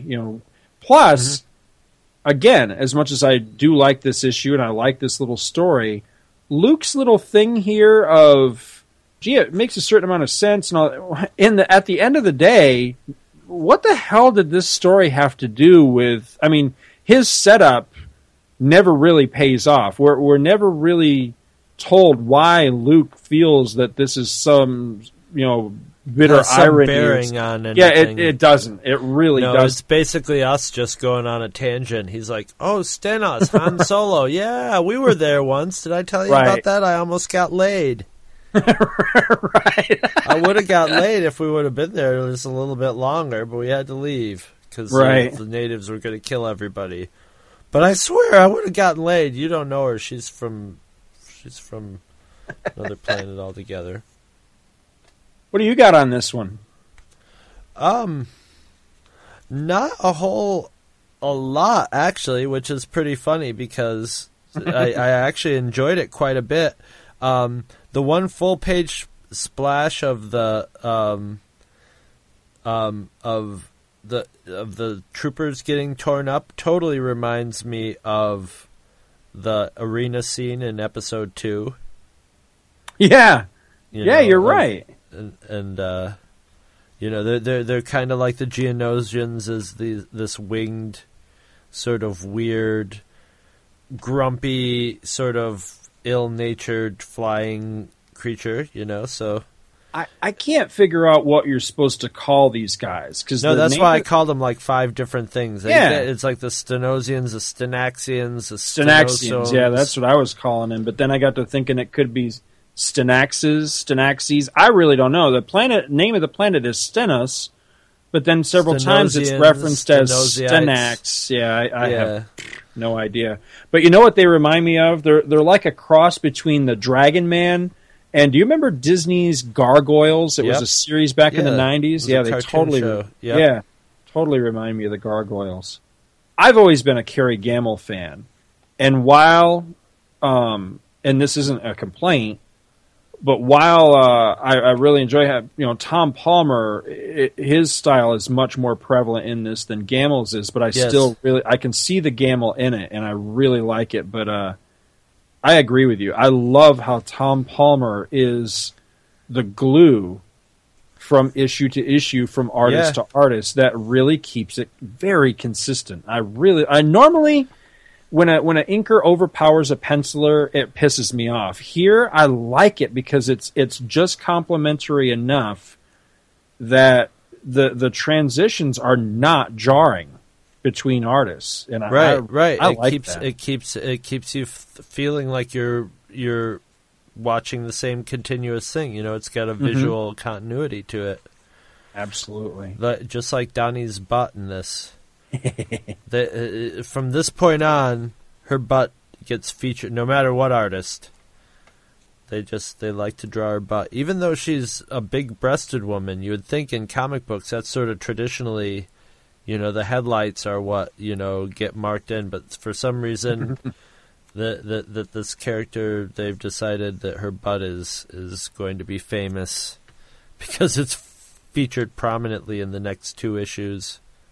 Those digest-size Star Wars things that Dark Horse has been putting out in the last few years? There was one of them not long ago, and I want to say it was an issue of, I think it was Clone Wars Adventures. I forget, but there was one of them that came out not long ago that had a Zeltron. That had a Zeltron in it, and it made me so happy. It just totally made my day. I love that Zeltrons actually became part of, the EU beyond just this series, because they're great characters. I really like them. I like her in particular, but I think eventually we do see more of them, because I want to say that... No, there's a whole adventure with Zeltrons where they fight with the rebellion at some point. Well, remember those guys that they're almost like a boy band that become like Leia's like personal bodyguards or fan club type thing. Weren't they Zeltrons? They're like Zeltron guys, and they like scatter flowers at her feet and stuff. Yeah. I don't. That comes way towards the later. end. Yeah. But I like how Han Solo is drawn in this. There's many great Harrison Ford faces. Yeah. And postures that are in here. There's just one. Once again, there's no page numbers, but there's just one shot of in the beginning when they first get to the temple where he's just sitting there with one hand like sort of dangling and one hand on his knee. That's just a total Harrison Ford of just like, all right, so what are we doing in this crappy temple right here? Right. It's they captured all really well. There's all the not only the look of the characters. Finally Chewie's always consistently good and in scale. Great. Yeah. And I remember going, man, I think Scott was just talking out his ass when he was well, it happens. Not that I was just like, wow, this is a great issue, but it was, it was solid, just like everything else. When I saw at the beginning that it was two different pencilers, I was thinking, okay, it might be another John Carter Warlord of Star Wars moment right. where there was a story and then, Tom Palmer sort of, okay, drew in a beginning and an ending to shoehorn it in, but it's not really. It was the only shoehorning is they wanted to get Han Solo in here. And Han Solo, yeah. It's actually a welcome bit of shoehorning. I like there's some just good R2 and 3PO are the perfect amount of comedy relief and usefulness in the story. I liked it. I thought maybe they could have named Cheeto something a little further off from Greedo, but I remember back when Episode 1 came out theatrically. I was actually a route businessman with Frito-Lay, and they had the deal with Star Wars merchandising. They both had like Star Wars characters on like all the bags of like, Lay's and Doritos and shit like that. But also Frito-Lay is now owned by Pepsi Corporation. So you had like Mountain Dew with like Qui-Gon on it and stuff like that. I think they totally missed a prime marketing opportunity to have Cheeto be the representative for like Cheetos. I think that would have been awesome. I think it would have been Greedo, the Cheeto Bandito, the Frito Bandito of Cheetos. I love it. I think that's great. And every time he opens up a bag of Cheetos, a laser bolt shoots out and fries him. You had to fry poor Greedo, but we bake our Cheetos, so they're low in fat. You just jogged a memory. Now, I think that they did a contest at some point where you opened a bag of something where it was supposed to make a Star Wars sound. It would talk, yes. You would get there were talking bags of. God, I forgot all about that. Yes, I never got those. They had all the Doritos at that time had the lenticular. Yeah, I have a huge collection of those. That started with the re-release of the Star Wars movie in sort of bled into Episode 1. Yeah, you're right. With your somewhere I've got a bunch of those. I don't think I ever did get a complete set, but I did have a ton of those things.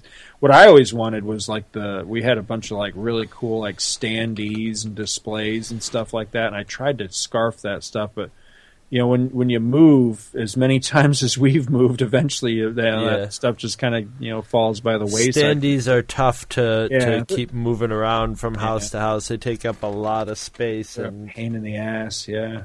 Well, I sold one. I had one that was in the box, never opened, and it was a huge, like if you've ever seen like a Frito-Lay like Super Bowl display in your local supermarket, it was like that size, and it was something to do with the Phantom Menace. And I had one that I never did build, and it was still in the unsealed box. And I remember selling that sucker on eBay I made a frickin' mint off that thing. Penny. Yeah. And the shipping alone was just ridiculous because it was this massive, heavy box, but the guy paid for it. I made a fortune. And I forget how much, but I want to say it was at least a couple $100 off that thing. So, but anyway, I had a couple more things. I really like Luke's outfit in this issue, and I love the fact that he actually has different outfits now.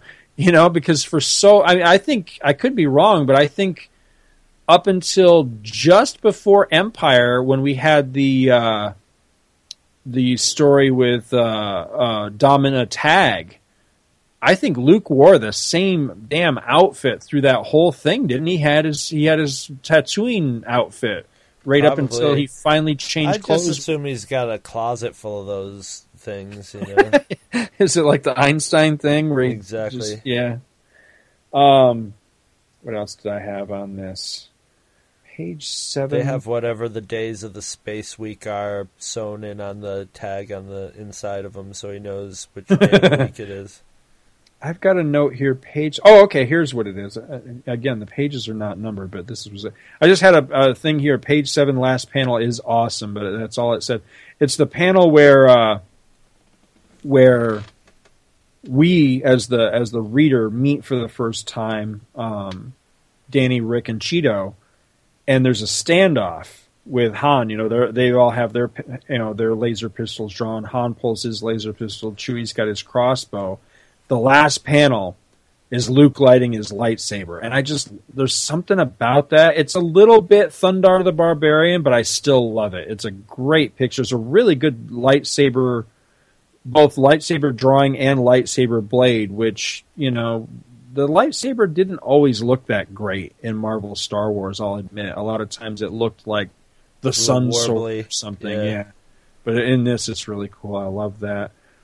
I like on page 10, this is a frequent comic book thing I see all the time, so this is more of a comment on just comics in general than it is really specifically Star Wars, but it just cracks me up. Rick Duel, he's describing the statue of Val to Princess Leia, and he kneels down on the sandy floor and he says, "Here, let me sketch it out for you." And then the next panel is the supposed sketch in the dirt floor, and it's like, it's like fucking dead on. It's this super detailed, drawn in Tom Palmer style. Yeah, every facet and detail. You can see his eyes and the scales on him, and he's even holding the spear in the proper position. It's exactly what the thing looks like. That really cracks me up because if somebody kneels in the sand and makes you a sketch, it's going to look like a stick figure or something. Well, at the same time, they just described it to him. He was drawing it from someone's description, too. Right. So it's like... I love it. Let's see. Last one here. All right, page 13, near the very end. It's where Han and Cheeto go to the supply store to buy something, shovels or something. Mm-hmm. And Cheeto is saying, our leaders hope once the Stynaxes... Oh, that's what you call them. Stynaxes, I guess. Okay. Once the Stynaxes are favorably disposed towards us, to convince them to throw off the Imperial yoke and become our allies. They call them other things, though. You'll see. Right, yeah. They're called Stenosians or something at some point, too. But let me see if I got this straight. So you're telling me that there's a rebel base on this planet somewhere where the natives aren't even part of the Rebel Alliance? How the hell does that work? So I thought it was just going to be like a little safe house. I thought it was just sort of like, a little hideout where the rebels could keep tabs, just sort of to be there on the planet, because it's obviously got Imperial something going on there, because there's, Imperials hanging around there. So is it like does that make it almost like a sort of like embassy or something? But I mean, these are rebels. I mean, how are you keeping the Stynaxes from turning them in? You know what I mean? If the Stynaxes they don't seem to give a shit. They seem don't. To just ignore everybody that's there. It seems to be that there's a lot of other people there, either as a hideout place or as a tourist spot or something. Right. But it seems like you can pretty much just go there, and as long as you don't start, as long as you're not like, as long as you sort of ignore the populace, they'll sort of ignore you. Right. They'll sell you a drink, but they'll glare at you, but at the same time, they'll let you just sort of do whatever you want and not pay attention to you. Which is weird, but, it's sort of cool because it's a weird culture that nobody understands. Right, yeah. Well, last thing I got on this one, I really like the new characters that are introduced in this, and I swear to God, I'm going to get to the rest of my synopsis regarding, or review rather, the rest of my review regarding the A.C. Crispin Han Solo trilogy. But Rick Duell was actually in that. Oh, really? So I thought that was really cool. Yeah, I mean, he's not given much to do, and it's kind of a background thing. And if you didn't know who the character was, then it was just kind of like it was almost like just a name in a book, you know what I mean? Yeah. But if you knew who he was, then it made it that much cooler.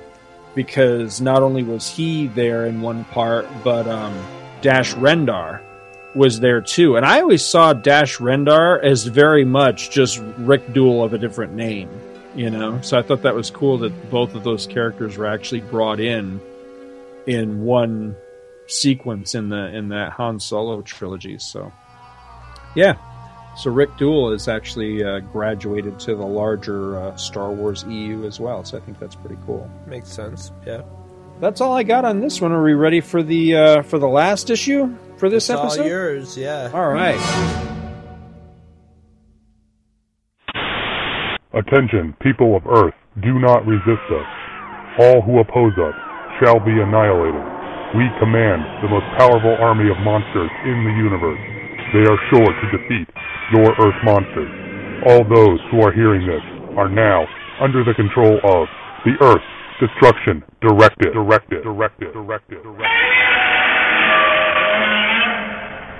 Hey you! Yes, you, hearing this message.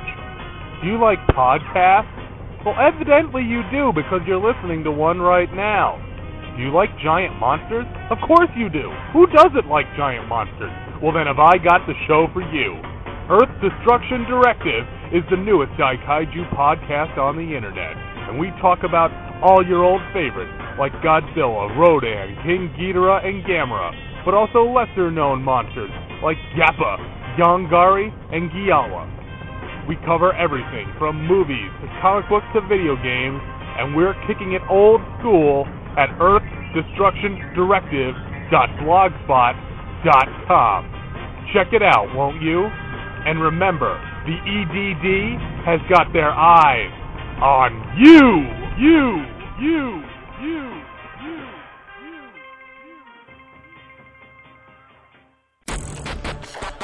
Join David Ellis and Amy Morgan as they access 2099 Bitmapped, a bi-weekly podcast exploring the world of Marvel 2099 through reviews and discussions. Download 2099 Bitmapped at www.tfradio.net.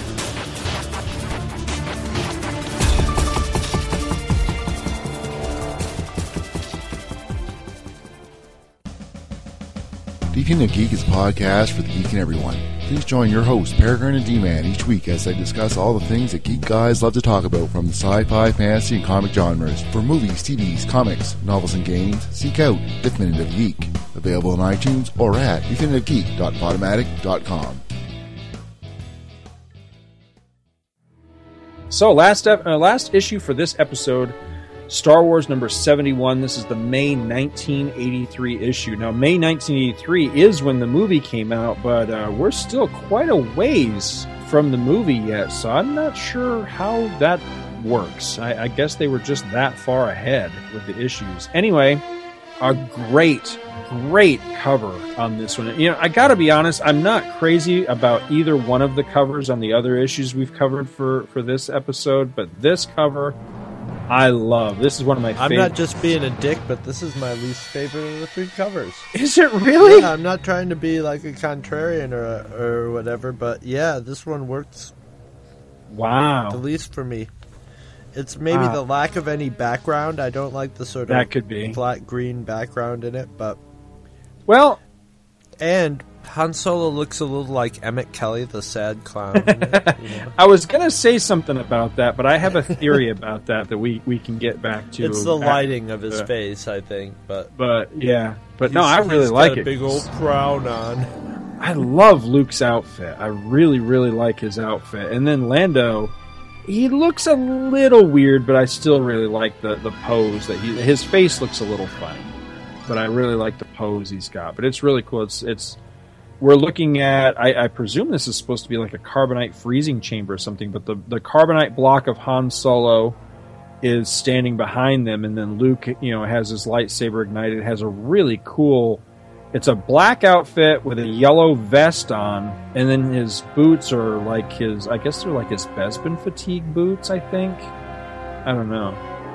And then Lando has his, pretty much his standard Lando outfit on. And he's like crouched with his blaster up. And it's really great. It just says, the quest for Han Solo ends here. I really like that. I think that's cool. Original cover price, still just 60 cents. Credits for this one, we got Joe Duffy. She's dropped the Mary off her name, so it's just Joe Duffy. Script and plot, Ron Friends. Breakdown, Ron Friends. Tom Palmer finishes. Joe Regin. Letters. Christy, how would you pronounce this? Shell? Scheel? I think it's Scheel. I don't know. Scheele. Scheel. I'm going to say Scheel. Yeah, it's, Colors? Scheel. Shaquille O'Neal. There you go. Louise Jones, editor, and Jim Shooter, editor-in-chief.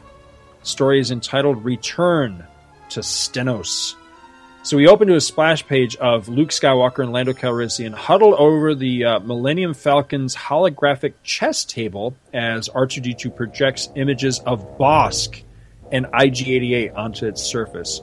So readers just joining the storyline are brought up to speed on why the Star Warriors are looking for this pair, and after plans are laid and weapons are checked, Luke and Lando proceed outside the ship and into the Stenaxian nighttime, leaving behind R2-D2 and one pissed-off Chewbacca, because Chewie wants to join them on the mission, but he can't join them for fear that he'll be recognized by the natives. So Luke and Lando proceed into the capital city, and Luke is amazed by how different the place looks. Not only is the place bigger and better kept now, but it is virtually overrun by alien races. Now, alien as in not Stenaxis. The natives, having regained the right to fly after their god was recovered, have taken to the sky once again and live in the high places, removed from the affairs of the aliens in their midst. Luke wonders how they're ever going to find 2 bounty hunters in a population this size, but Lando says to leave that to him. Where else would pirates and smugglers and any other serious businessmen eventually wind up but the local bar? Leave everything to me, Lando advises, and he chides Luke that his usual blunting direct approach might get them spotted and recognized. But no sooner are the words out of Lando's mouth when someone recognizes him. It's an old acquaintance of his by the name of Drebble, a rich, fat human that Lando has apparently swindled sometime in the past. The fat man calls for the heads of Luke and Lando for a big fat reward. A reward that the many, many patrons of the bar are more than happy to pursue. So a blaster fight immediately breaks out, and eventually our heroes find themselves pinned down behind an overturned bar table where Luke spots Bosk fleeing the scene. Luke takes matters into his own hands, employing his lightsaber and Jedi training to bring the house down, literally. He hacks through a main support strut for the ceiling and brings it crashing down. He and Lando take off in hot pursuit of their quarry, but somehow the Trandoshan manages to elude them. Meanwhile, Drebel swears out double the bounty on the pair, and that draws the interest of IG-88. Luke and Lando, lost and on the run from the bar crowd, accidentally get separated, and after ducking into a darkened room, Luke finds himself face-to-face with Rick Duel. And where Duel goes, Danny isn't far behind. Duel tells Luke that he, Danny, and their missing Rodian partner, Cheeto, survived Han Solo's double-cross that we were witness to last issue by sicking the Stynaxes on Matrin, the Imperial governor. The trio decide to let bygones be bygones as Rick asks Luke for his help with a problem that he and Danny are having. Luke agrees, but we never do learn what that problem is because the trio is no sooner outside. I think Space Viagra would solve it, is what I think the problem is.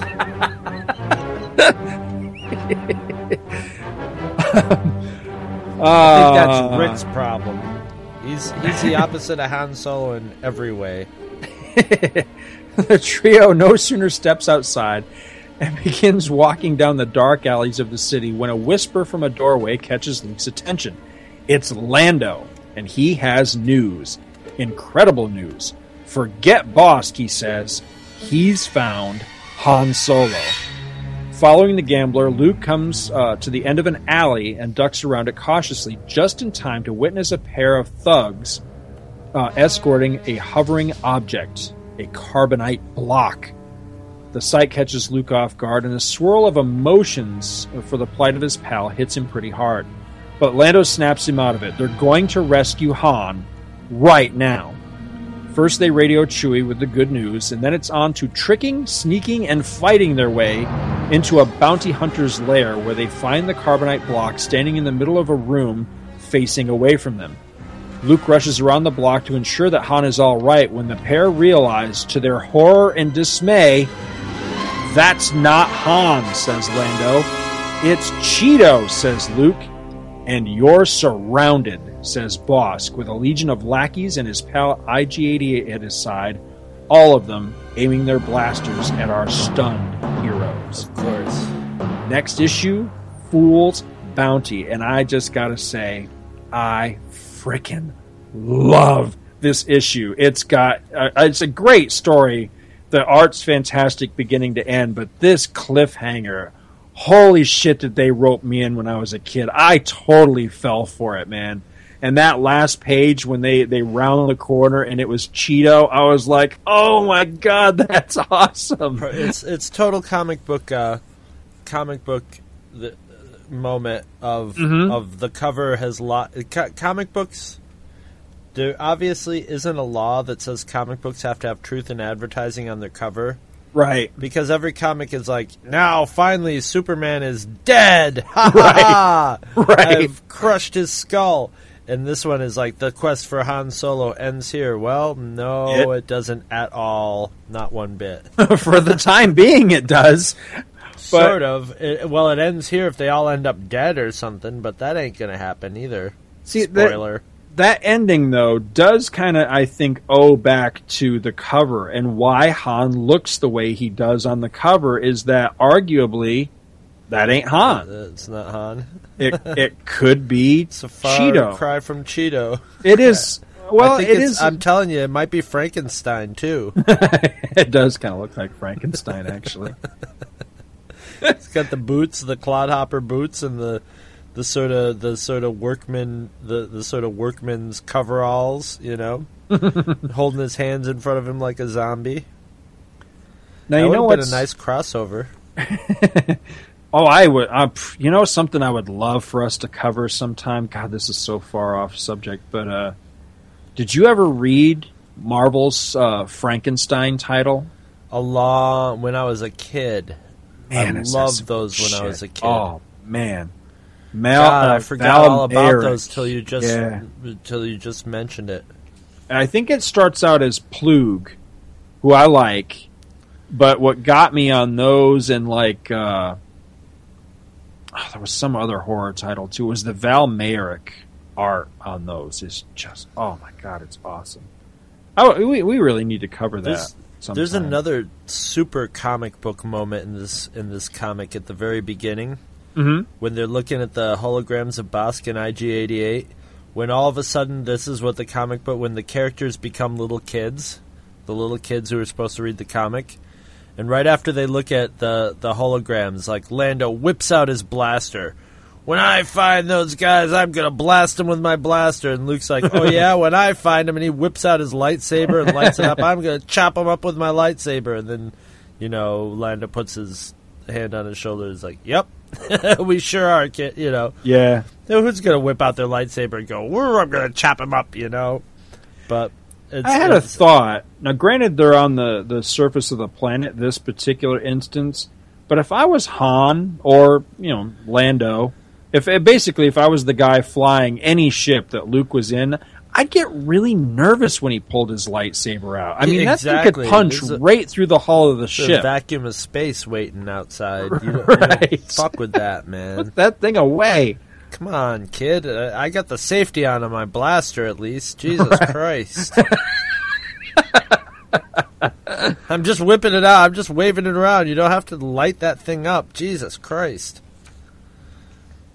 Especially Lando, because Lando's still in that sketchy, I guess they like him by now, but there's probably still a little bit of resentment there. My great Star Wars moment in this is when IG-88 perks up at the bar. Yeah. You can totally, like his lights light up on his eyes.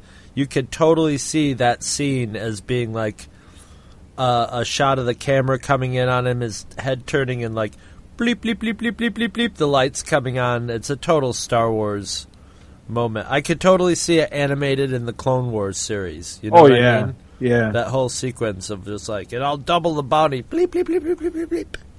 I love that. Radar. Yeah, this is just a great adventure story.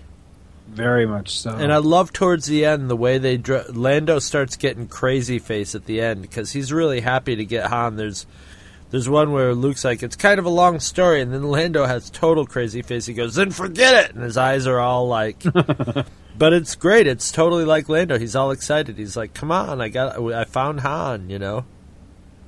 I like. I caught something I thought was a really good catch. Page 6, it's the page where they first go to the bar.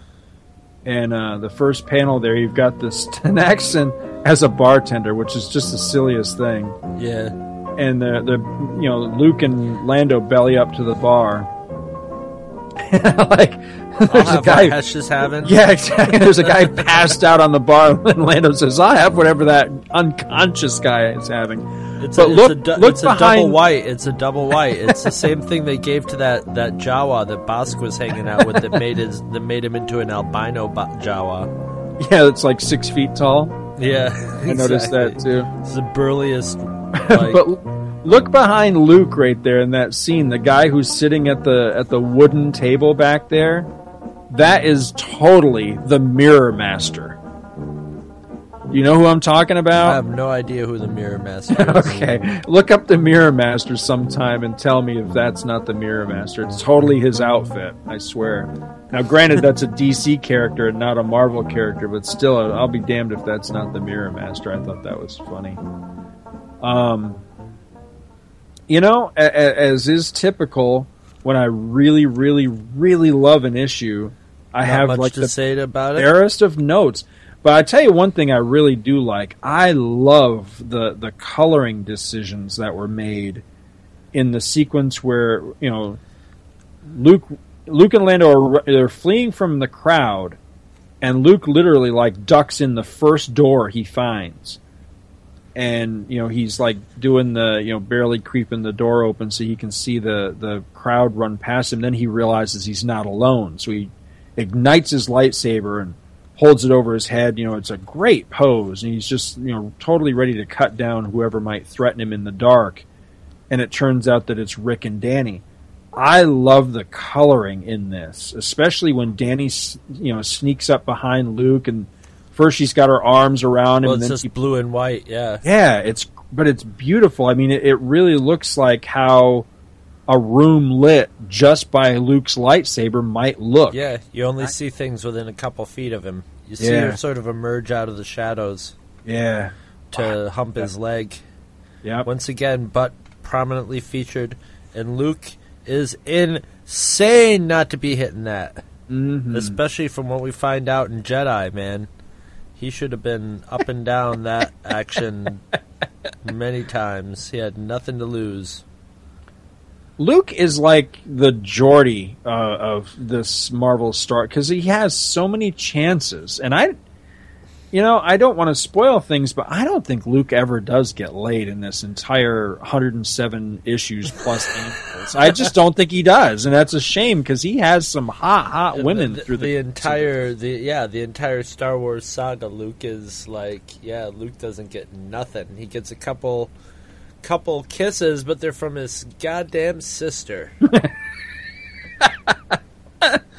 I don't know. Maybe he and Shira. It's a wonder he didn't go to the dark side. Come on. I could see the Emperor should have been just like, we have porn and women here. Come to the dark side, Luke. We know what you've been doing at night. We can secure real Imperial women for you. Real women that aren't related to you. Love this though. I'm just looking at the part where what you were talking about when Lando comes and finds Luke and he's just like, I found him. I found Han. It's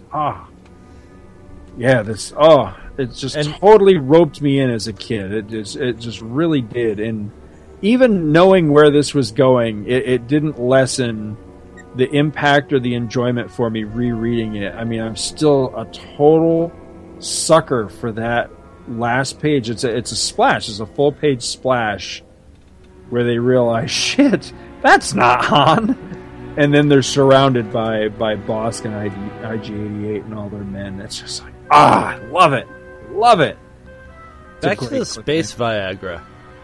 Don't you notice that one scene where, she's like, I've been all alone here, and Rick's like, I've been here too, and she's like, yeah, whatever, Rick. Right. Whatever, limp Rick. Well, they're partners. But she's all about the booty. That's part of her race. Is they're born horny, and you look at Rick. He's not he's a swashbuckling pirate guy. He's Han Solo with a goatee. You'd think she could. Why do I keep forgetting the name of her race? Zeltron. Zeltron, yeah. There's Zeltrons. They're hot and horny, and she's just like, whatever. There must be something there. Maybe he and Cheeto are an item or something. I don't know. That could be. He could. Yeah, there could be a little bit. He could be a little light in his space loafers. We don't know. Hey, I just noticed that there's an ad on the back for that an incredibly shit game, Star Wars Jedi Arena. I didn't even bother owning this, and it was a Star Wars game. Well, you look at it, and it looks just like two turtles, swinging baseball, wiffle ball bats at each other from the top is what it looks like. Yeah, because we've learned our lesson on Star Wars. Star Wars games Games had a lot of catching up to do with Star Wars, Yeah, I didn't get interested in Star Wars games till the last decade or so when, But this was only the second or third Star Wars game there ever even was up to this point, so I should have been all over this. But it looked terrible, and by this time we sort of knew what to expect from 2600 games, which is, wildly varying from the fucking most horrible to a great game to the most horrible thing you've ever tried to play, something like the Empire game, which was actually pretty good when you were fighting the AT-ATs, to E.T. or Raiders of the Lost Ark or fucking Riddle of the Sphinx. Yeah. I mean, it has a nice artwork of Luke. Yeah. But fighting the Seeker, or what is that? What they're called? Seekers? Oh yeah, it says right here. Yeah, Seeker. And on the inside cover, it's got the ad for Lock and Chase, which was another really kind of bland game. I don't remember that game. I remember playing it a couple times, and it was just a crappy Pac-Man. I like the ad, though, because it totally reminds me of that part in Yellow Submarine where the Beatles and all the monsters are, like, cutting back and forth. It's like a Scooby-Doo moment, know? Yeah. Once again, the ad being better than the... than the game. Than the actual game itself. Yeah, this is true. Something I just thought of. I really want to make a point. Oh, by the way, I love the Marvel Universe ad with Uatu going. He's reading Marvel Universe. He says, "I didn't know that. I must have blinked." I thought that was funny. But we talked at length about how awesome Tom Palmer is, and how he was the bridge and he was the glue that held this era of the series together. Visually and all that. But I think that we really need to sing the praises of Joe Duffy, because I'll tell you what, if I didn't see her name at the top of the credits in these two issues, I could have totally been sold that it was still another Michelini writing. Yeah, because I mean it was a seamless transition. She captured the humor and the drama, everything that he had already been doing. I think just before this run started, I think they assessed the Star Wars comic and said, what is it that's not working in this? And they're going, well, we're changing artists and writers, and it's just inconsistent. But now we've got 2 movies to work on. Let's try to keep it visually. They just put a total effort into keeping it tied together at all times, and keeping the quality up. And you see it, you see it, from this point on. And I think they did that. I'd like to think they did that purposely. It seems like they did, because it certainly is working out. And they have had people switching around in there, but it's been staying right on target every time, Right. So absolutely. Well, that's all I got on this one. Got anything else? That's all I got too. Cool. So next time around, we'll be looking at issues 72, 3, and 4. So definitely come back and join us for that, because that'll be some good stuff too. We'll wrap up the rest of this. Get to find out what happens with Cheeto, although who really cares with Cheeto? Maybe we'll get to find out what happens when Carbonite freezing goes wrong. That would be cool. Maybe I honestly can't remember. I'm either. Trying to remember what the fate of Cheeto is, and I really don't recall. So yeah, this will be fun.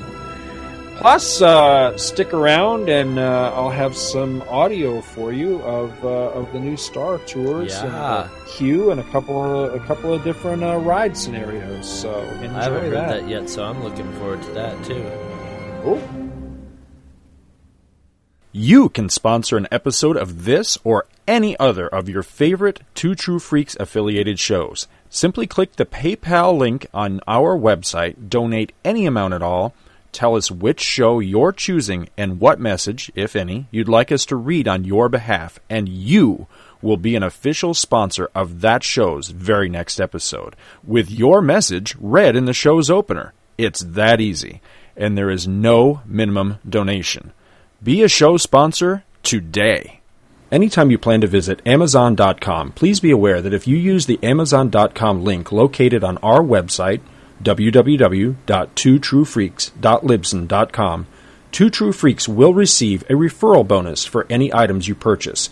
There is absolutely no additional cost to you whatsoever for doing this. All proceeds go directly toward keeping new episodes of all your favorite Two True Freaks affiliated podcasts rolling, and it really helps us out. So please, Use our Amazon.com link anytime you plan to visit Amazon.com. And thank you. We sincerely appreciate it. Visit our website at twotruefreaks.libsyn.com. Two True Freaks is always spelled TWOTRUEFREAKS. Libsyn is spelled LIBSYN. You can email Two True Freaks directly at twotruefreaks@gmail.com. Join our forum at forumforgeeks.com, where you can discuss all of the shows on our feed with us and your fellow listeners. You can find Two True Freaks on Facebook. Just search for Two True Freaks. And hey, you can friend me, Scott Gardner, on Facebook too. My name is spelled SCOTTGARDNER. You can friend me on Facebook too, if you can find me. Now available, Two True Freaks t-shirts. See our website for details. Two True Freaks is a very proud member of the Comics Podcast Network. You can check that out at www.comicspodcast.com, where you can hear our new episodes when we put them up. We are also members of the League of Comic Book Podcasts. For more information, visit comicbooknoise.com/league. If you ever leave your house and you actually have friends, why don't you tell them about Two True Freaks? Thanks for listening. And join us every Monday for new episodes of Two True Freaks.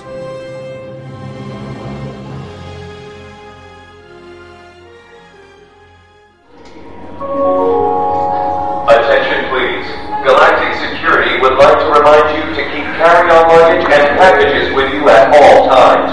Never accept packages from any life form or droid you are not familiar with. We must all be vigilant. Spies here? They can't look suspicious of me at all. Strange perhaps, but your habits, you darling. Sometimes he can be a bit too vigilant. Stop being paranoid now and get back to work. Now delaying this transport any moment. What do you mean you are doing all the work, you ungrateful little twit? I've just about had enough of you. Your attention, please. Galactic regulations state that all interplanetary travelers present a current passport and the necessary visas prior to leaving the spaceport. Passengers requiring assistance should visit the nearest spaceport information kiosk. Thank you. Jetowski uzdoros dis nadu skapłachis tak noris akit kata if uz means fear for one class oxman spoto koda zanki.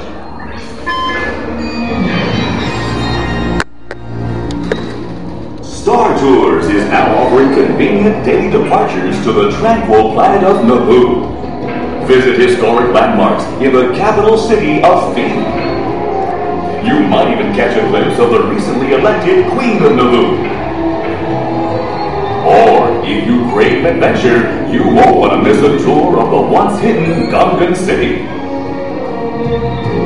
Then, run a bongo and take your entire family through the mysterious planet core. Whatever your desire, you'll find it on Naboo. Non-stop flights depart daily, so don't delay. Visit Naboo today.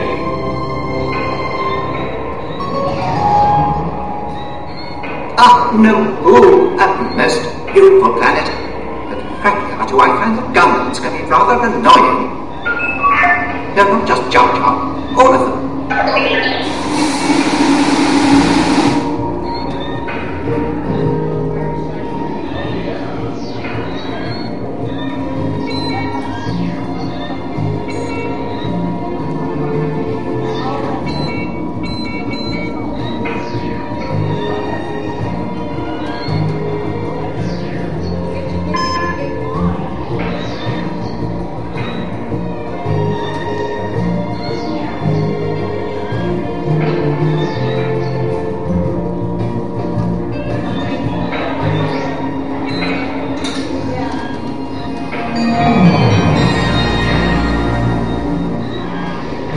Star Tours now features more flights to more destinations every day, with the most on-time departures and arrivals in the galaxy.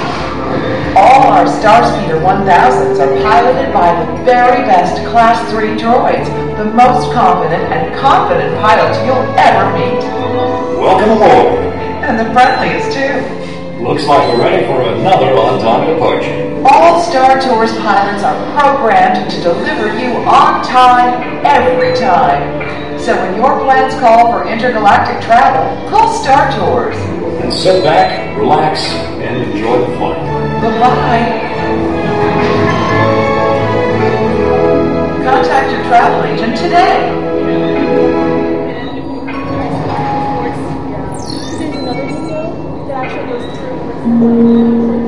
Will the owner of the red and black Sarasup Landspeeder, vehicle ID THX1138, please return to your craft? Thank you.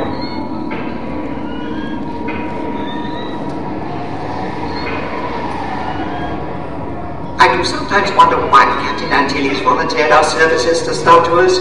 But at least we're safe, Artu. Attention, the current security threat has been raised to level 5. Which reminds me, I suggest we run a diagnostic of the shield defenses. Better to be safe than sorry.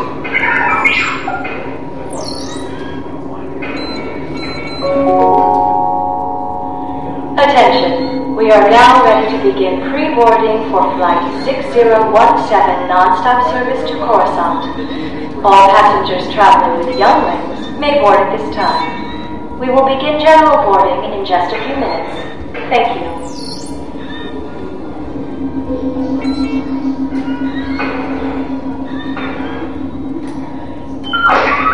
What is it now, Artu? Motivator? What's wrong with the hyperdrive motivator? Well, fix it, and hurry. Don't insult me, Weatherman scrap pile. At least I'm doing my job. Yes, I am. So just you get back to fixing that hyperdrive motivator.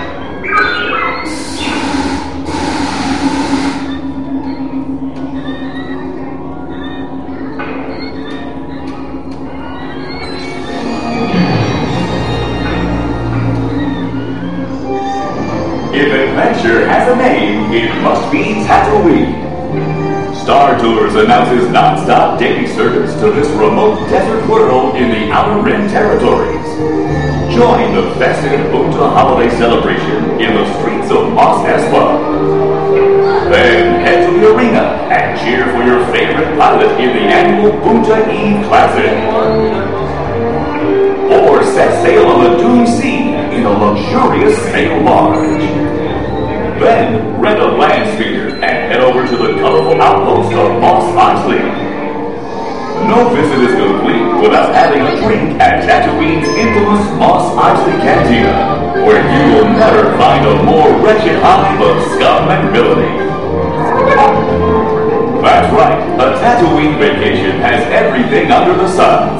So call Star Tours and book passage to Tatooine today. Well, that's one tour they can keep. I have no intention of getting another case of dust contamination. I totally agree, Artu. Besides, I'm perfectly content right here with you, so long as you don't mess things up. Watch your language, Artu, and check the laser cannons. Who knows what space debris you'll run into? All right, Artu, I'm getting a full power reading. Now shut down the system before it discharges.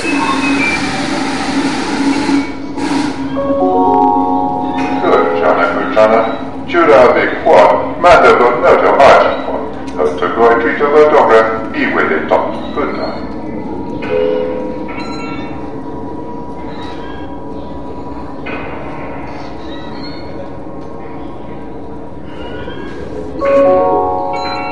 The following is a gate change announcement for Star Tours Flight 1129 non-stop Starspeeder service to Endor.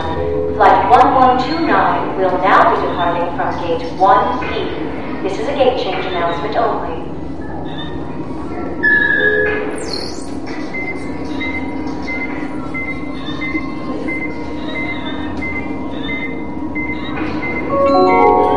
Departing Tatooine passenger Saku, Mr. Egroj Saku, please see the Star Tours agent at Gate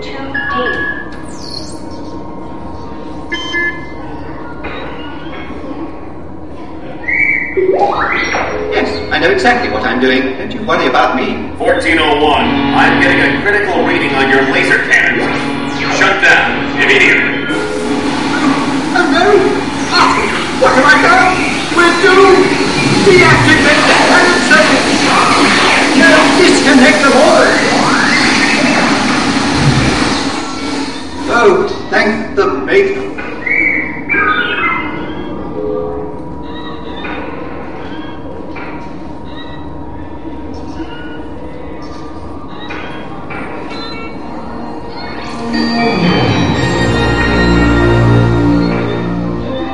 Do you desire a place to get away? How about green? You truly belong here among the clouds on Bespin, the first stop on your Star Tours getaway package. Stay and play in the clouds and enjoy the spectacular Fantasy in the Sky fireworks pageant every single night. The fun continues on the forest moon of Endor, where you'll sleep under the stars with the lovable Ewoks in their charming tribal villages. Your third stop brings you to the peaceful world of Alderaan, where you can relax in a natural wonderland recently voted safest planet in the galaxy by Hyperspace Traveler. This incredible getaway package is 3 times the fun in one. So ask your Star Tours travel consultant to book yours today.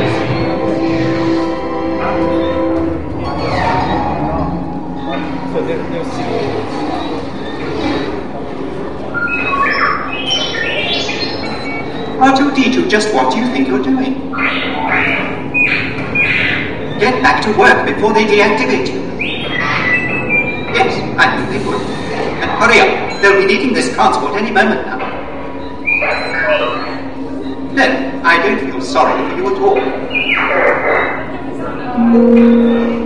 Attention. Arriving passengers can claim their baggage on level 1. Airspeeder rental companies are located on level 4. Thank you.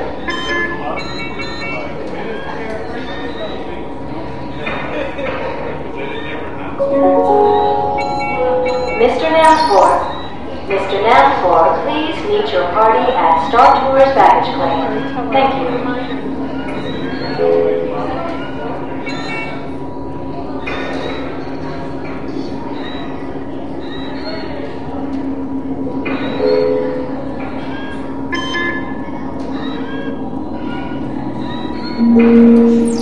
Attention.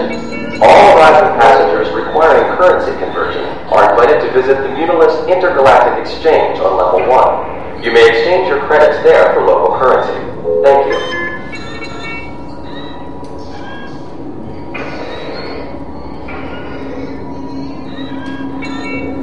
Star Tours 1401. Tower is awaiting your diagnostic readouts. Oh, that's us. Stand by for systems check. Forward lights. Check.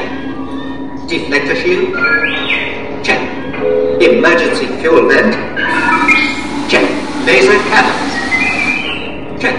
I said check on. Shut them down before you blow up the whole place. Sometimes, Arthur, I can't understand your logic at all.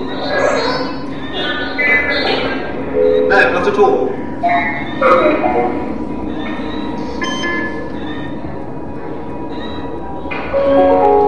Paging Star Tours passenger Mott Worum, please pick up the nearest white courtesy comlink.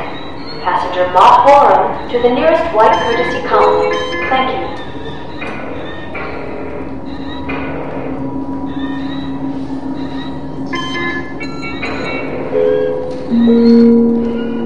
Attention. The Lost and Unclaimed Baggage Center is located on level 1. Bags may only be claimed by showing a receipt to the spaceport baggage attendant during regular operating hours. Thank you.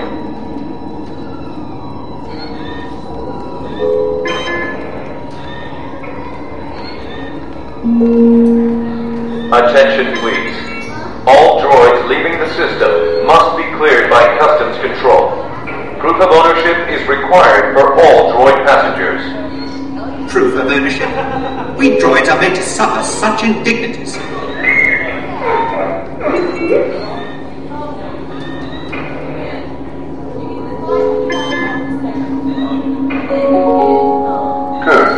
Jana, Yuda Yaya Padme Judo, Ikik Piggy Endo, Judo Ikik Piggy, Gupta Toto Hach, Marriage Yaki, and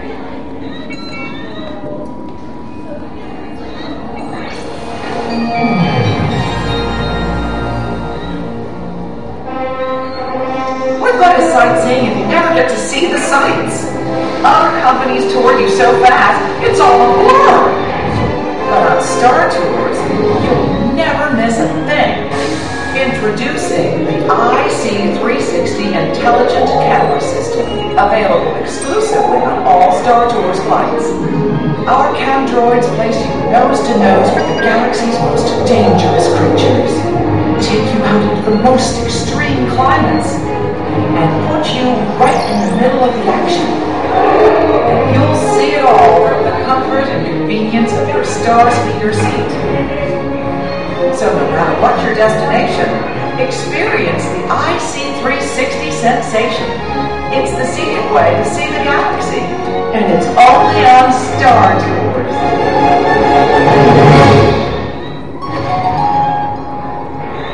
Artu, that reminds me. Let's run a diagnostic on the Candroid. You already checked that? Well, perhaps you could play it back for me. Well, everything looks wonderful. That last oil bath really did the trick. Why, I'm positively radiant. Don't you agree, Artu? Hey, you droids on Transport 1401. Get back to work. Now see what you've done. We'll lose our jobs for sure.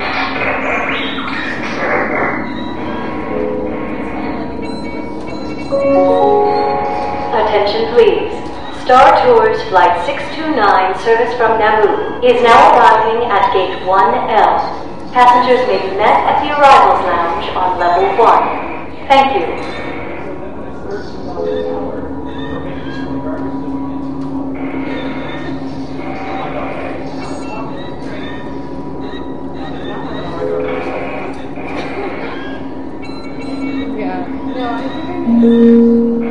Galactic regulations require all passengers be screened by security prior to boarding. Droids and domesticated creatures must be cleared by customs. Thank you for your cooperation.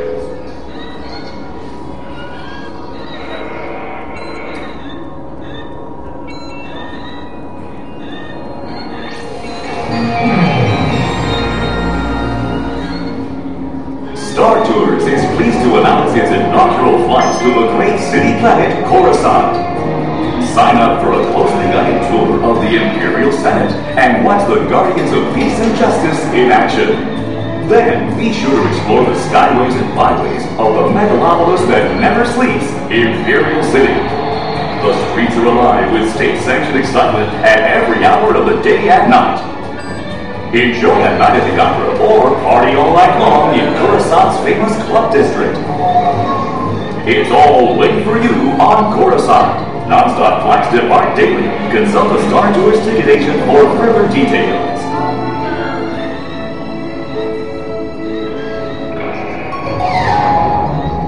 Now, that sounds like a fascinating tour, and I'd just join you. On second thought, I just remembered how much I hate space travel. You have a nice trip, though. There has been a gate change for Star Tours Flight 610 Star Speeder service to Kashyyyk. Flight 610 will now be departing from Gate 1D. This is a gate change announcement only. Thank you. That's one planet I'll certainly avoid. Wookiees can be very unpredictable. What is it now, Artu?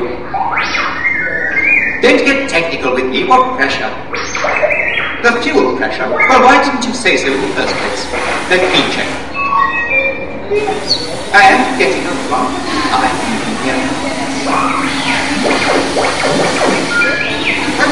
Yes, Artu. I'm shutting off the main line right now. Just you get back to fixing that motivator. These new transports are impossible.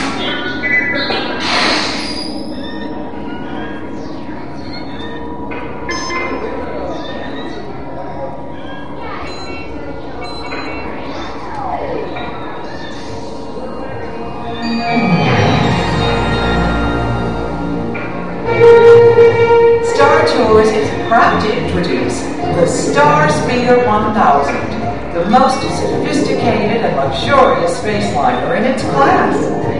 While other space lines pack you in like a herd of tauntauns, Star Tours offers you the widest seats and the most legroom of any carrier. Every Star Speeder is equipped with the most reliable pilots, Redates on the flight deck. advanced astromechs, and the latest IC360 camera droids.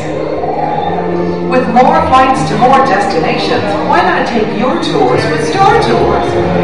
Convenient daily departures.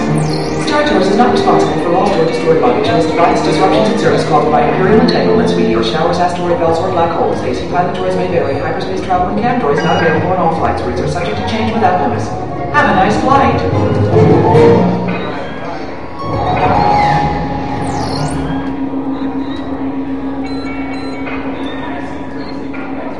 R2, I seem to be getting an unusual reading from the binary motivator.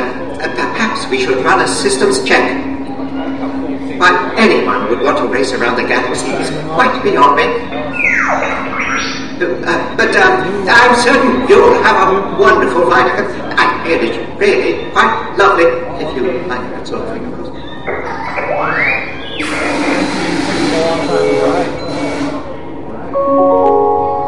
Attention please.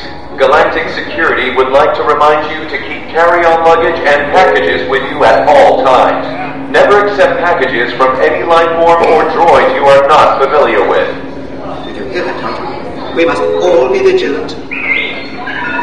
Spies here? They don't look suspicious to me at all. Strange, husband. You'll have to excuse us. Sometimes you can be a bit too vigilant.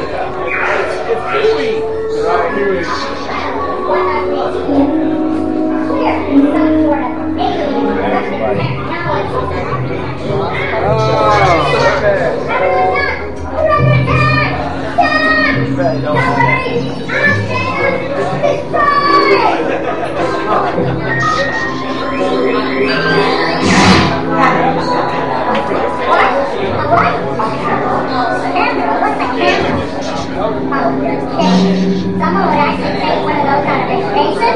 Well, that's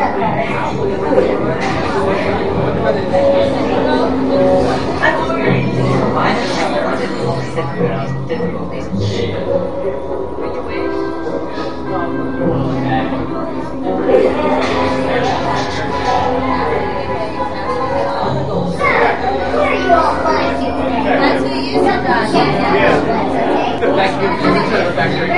He's so cute. He's my favorite.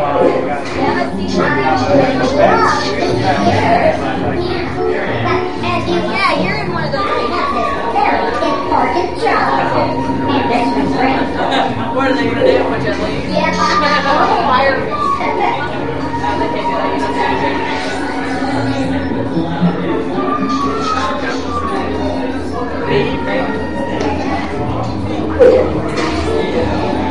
Here comes another one. Right now, I want you to get out of space between you and the person I'm around here.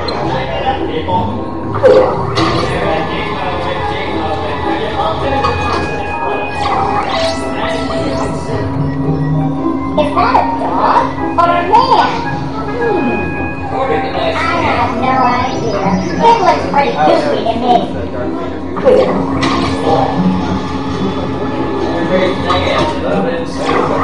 That's the way I like it. Yes, sir.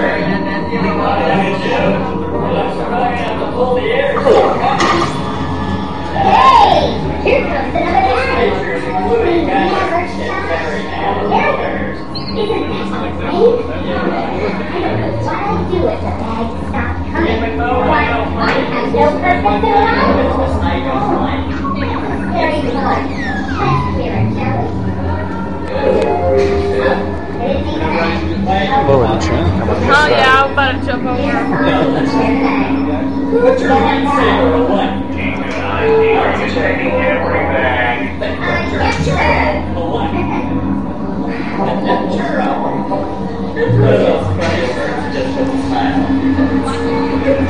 Hey, what are you looking at?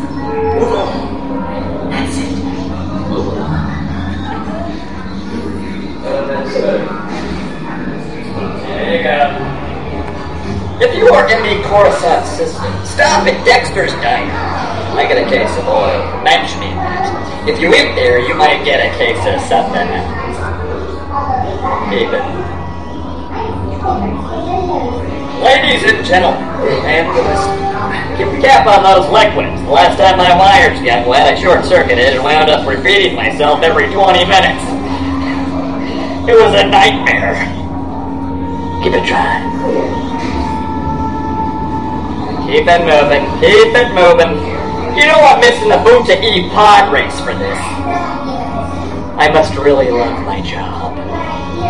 They tell me I need a vacation, but vacations are for the weak. Sorry, enjoy your vacation. You know, for a lot of security droids, it's just a job. But for me, it's just a job. Keep it moving. There you go. Humans and humanoids, I'd like to report that all flights are on time today. I'd like to report that, but I actually have no information regarding your flights. Sorry. I'm supposed to report any suspicious-looking humanoids, but you all look suspicious to me. Okay. Human. Wait. How do I know you're not a shape-shifting Claudite? Seriously, how do I know? I don't. So, that's it. Move along. There you go. Nice.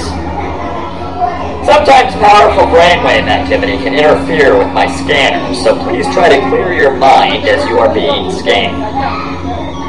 Excellent job, sir. Your mind is a complete blank. Okay.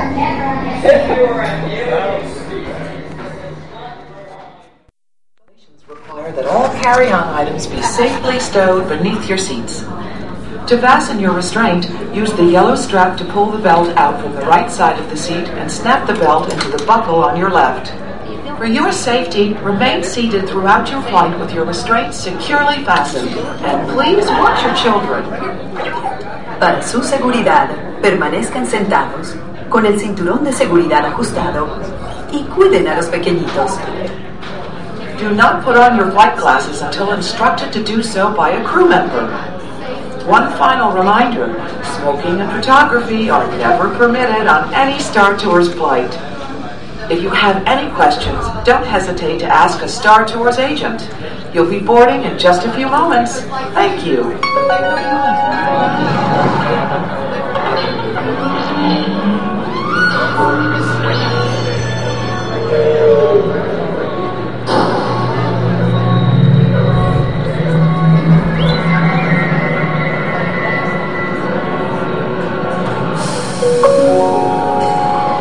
All passengers, please prepare for immediate boarding.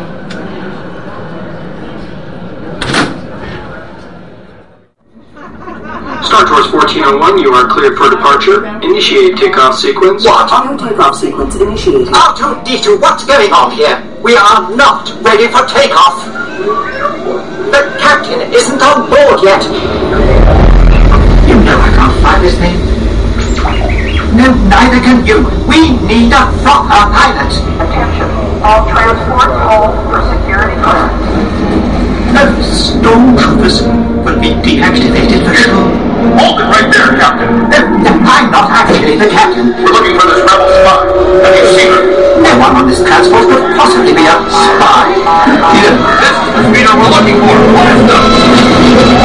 Heroes are part two.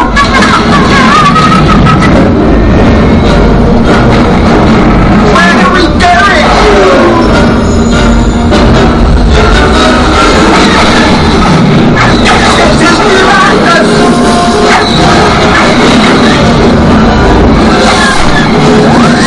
Don't you dare make the Delta Lightning!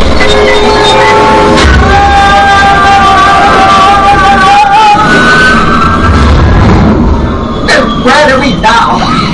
The Wookiee planet. Imperial troopers, what are they doing here? I'm afraid you're not very allowed to be there.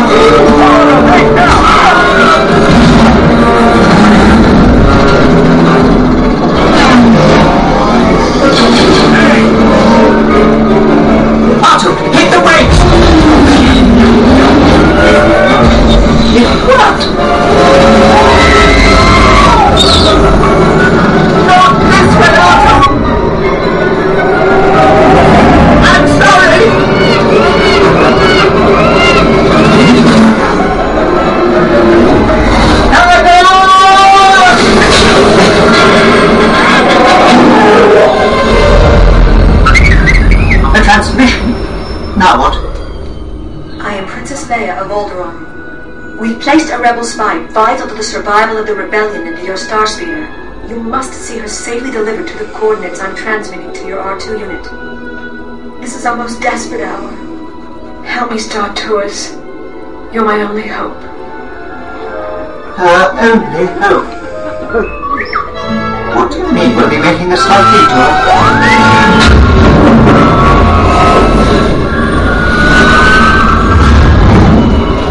Incoming vessel. Identify yourself or be destroyed. Destroyed, Doctor! Burned out to the middle. What did they do? Thank the Maker!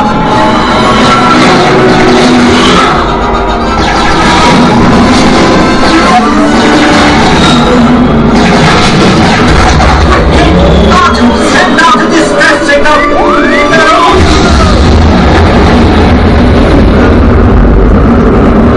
Look out, Otto!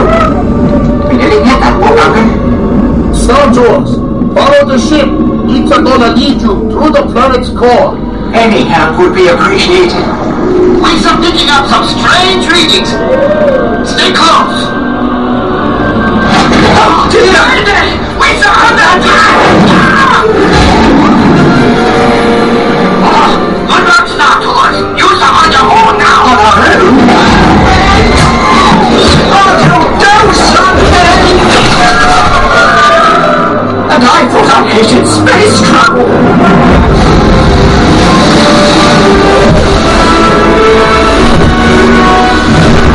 Wait! Where are the planes?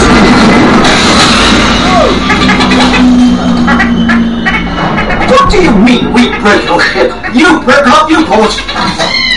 And I did not give you permission to come aboard. So sorry for the inconvenience. We hope you enjoyed your flight, and we look forward to seeing you again soon. Goodbye. Please remain seated until the captain has opened the exit doors. You may then unlatch your safety restraints by pressing the release button on your left. Make sure you have all your personal belongings as you exit.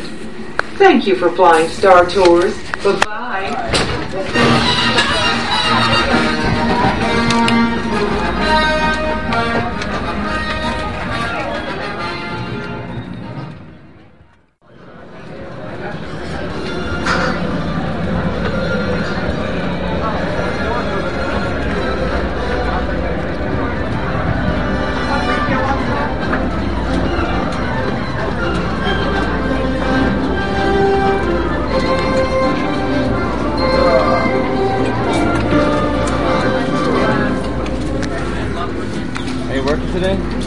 No. It's a good thing because I am exhausted.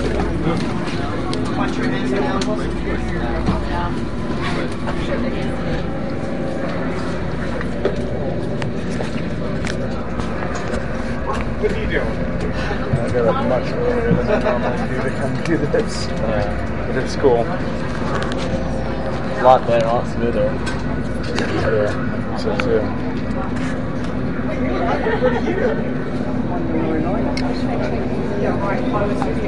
I'm trying to ride all the different combinations. How many are there? There's 2 different opening scenes, 3 different first scenes, with like Hoth or whatever. There's 3 different hologram scenes, and then I think 3 different endings. Wow. And there's still several in like each one that I haven't gotten. Wow. Sure, yeah. Next week. Have a good night. Enjoy.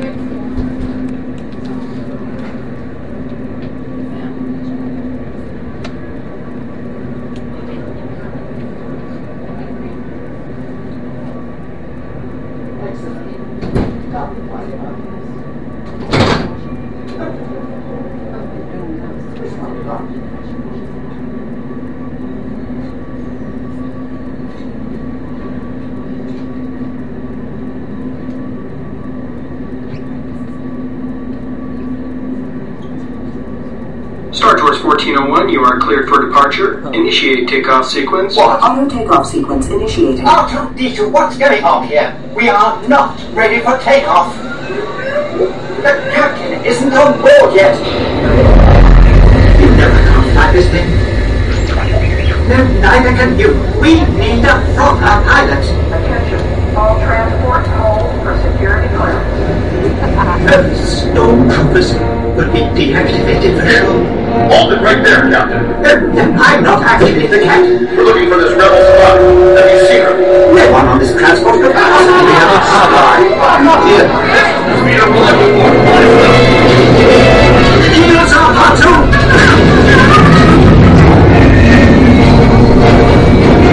Where are we going?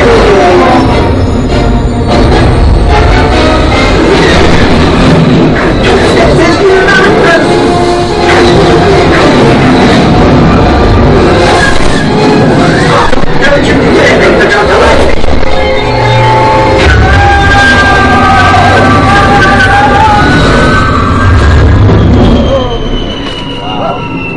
Now what? Padres! I've always wanted to do this. Hang on, everyone!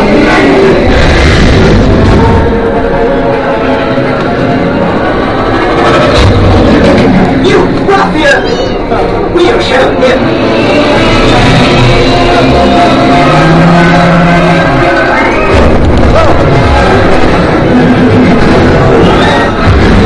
Snap the pod racer! Give us twice the power!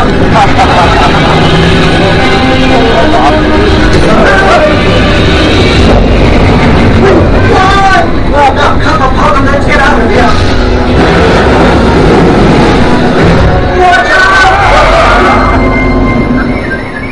What transmission? I am Princess Leia of Alderaan. We've placed a rebel spy vital to the survival of the rebellion into your star speeder. You must see her safely delivered to the coordinates I'm transmitting to your R2 unit. This is almost desperate. Help me, Star Tours. You're my only hope. Only hope. What do you mean we'll be making a slight detour? Well, you no such thing. Wait!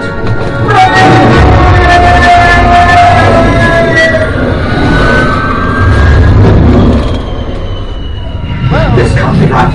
You can run, but you can't run. Not from me. That dreadful bounty hunter!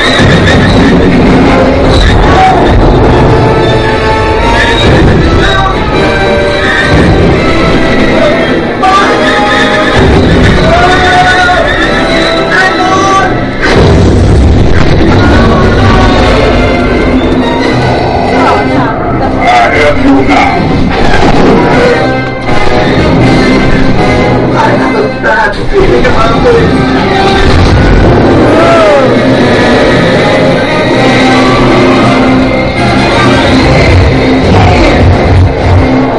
I'm getting us out of here. I know exactly what I'm doing.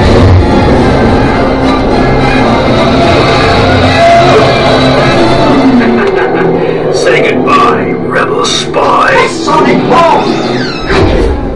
No! Now, get us out of here!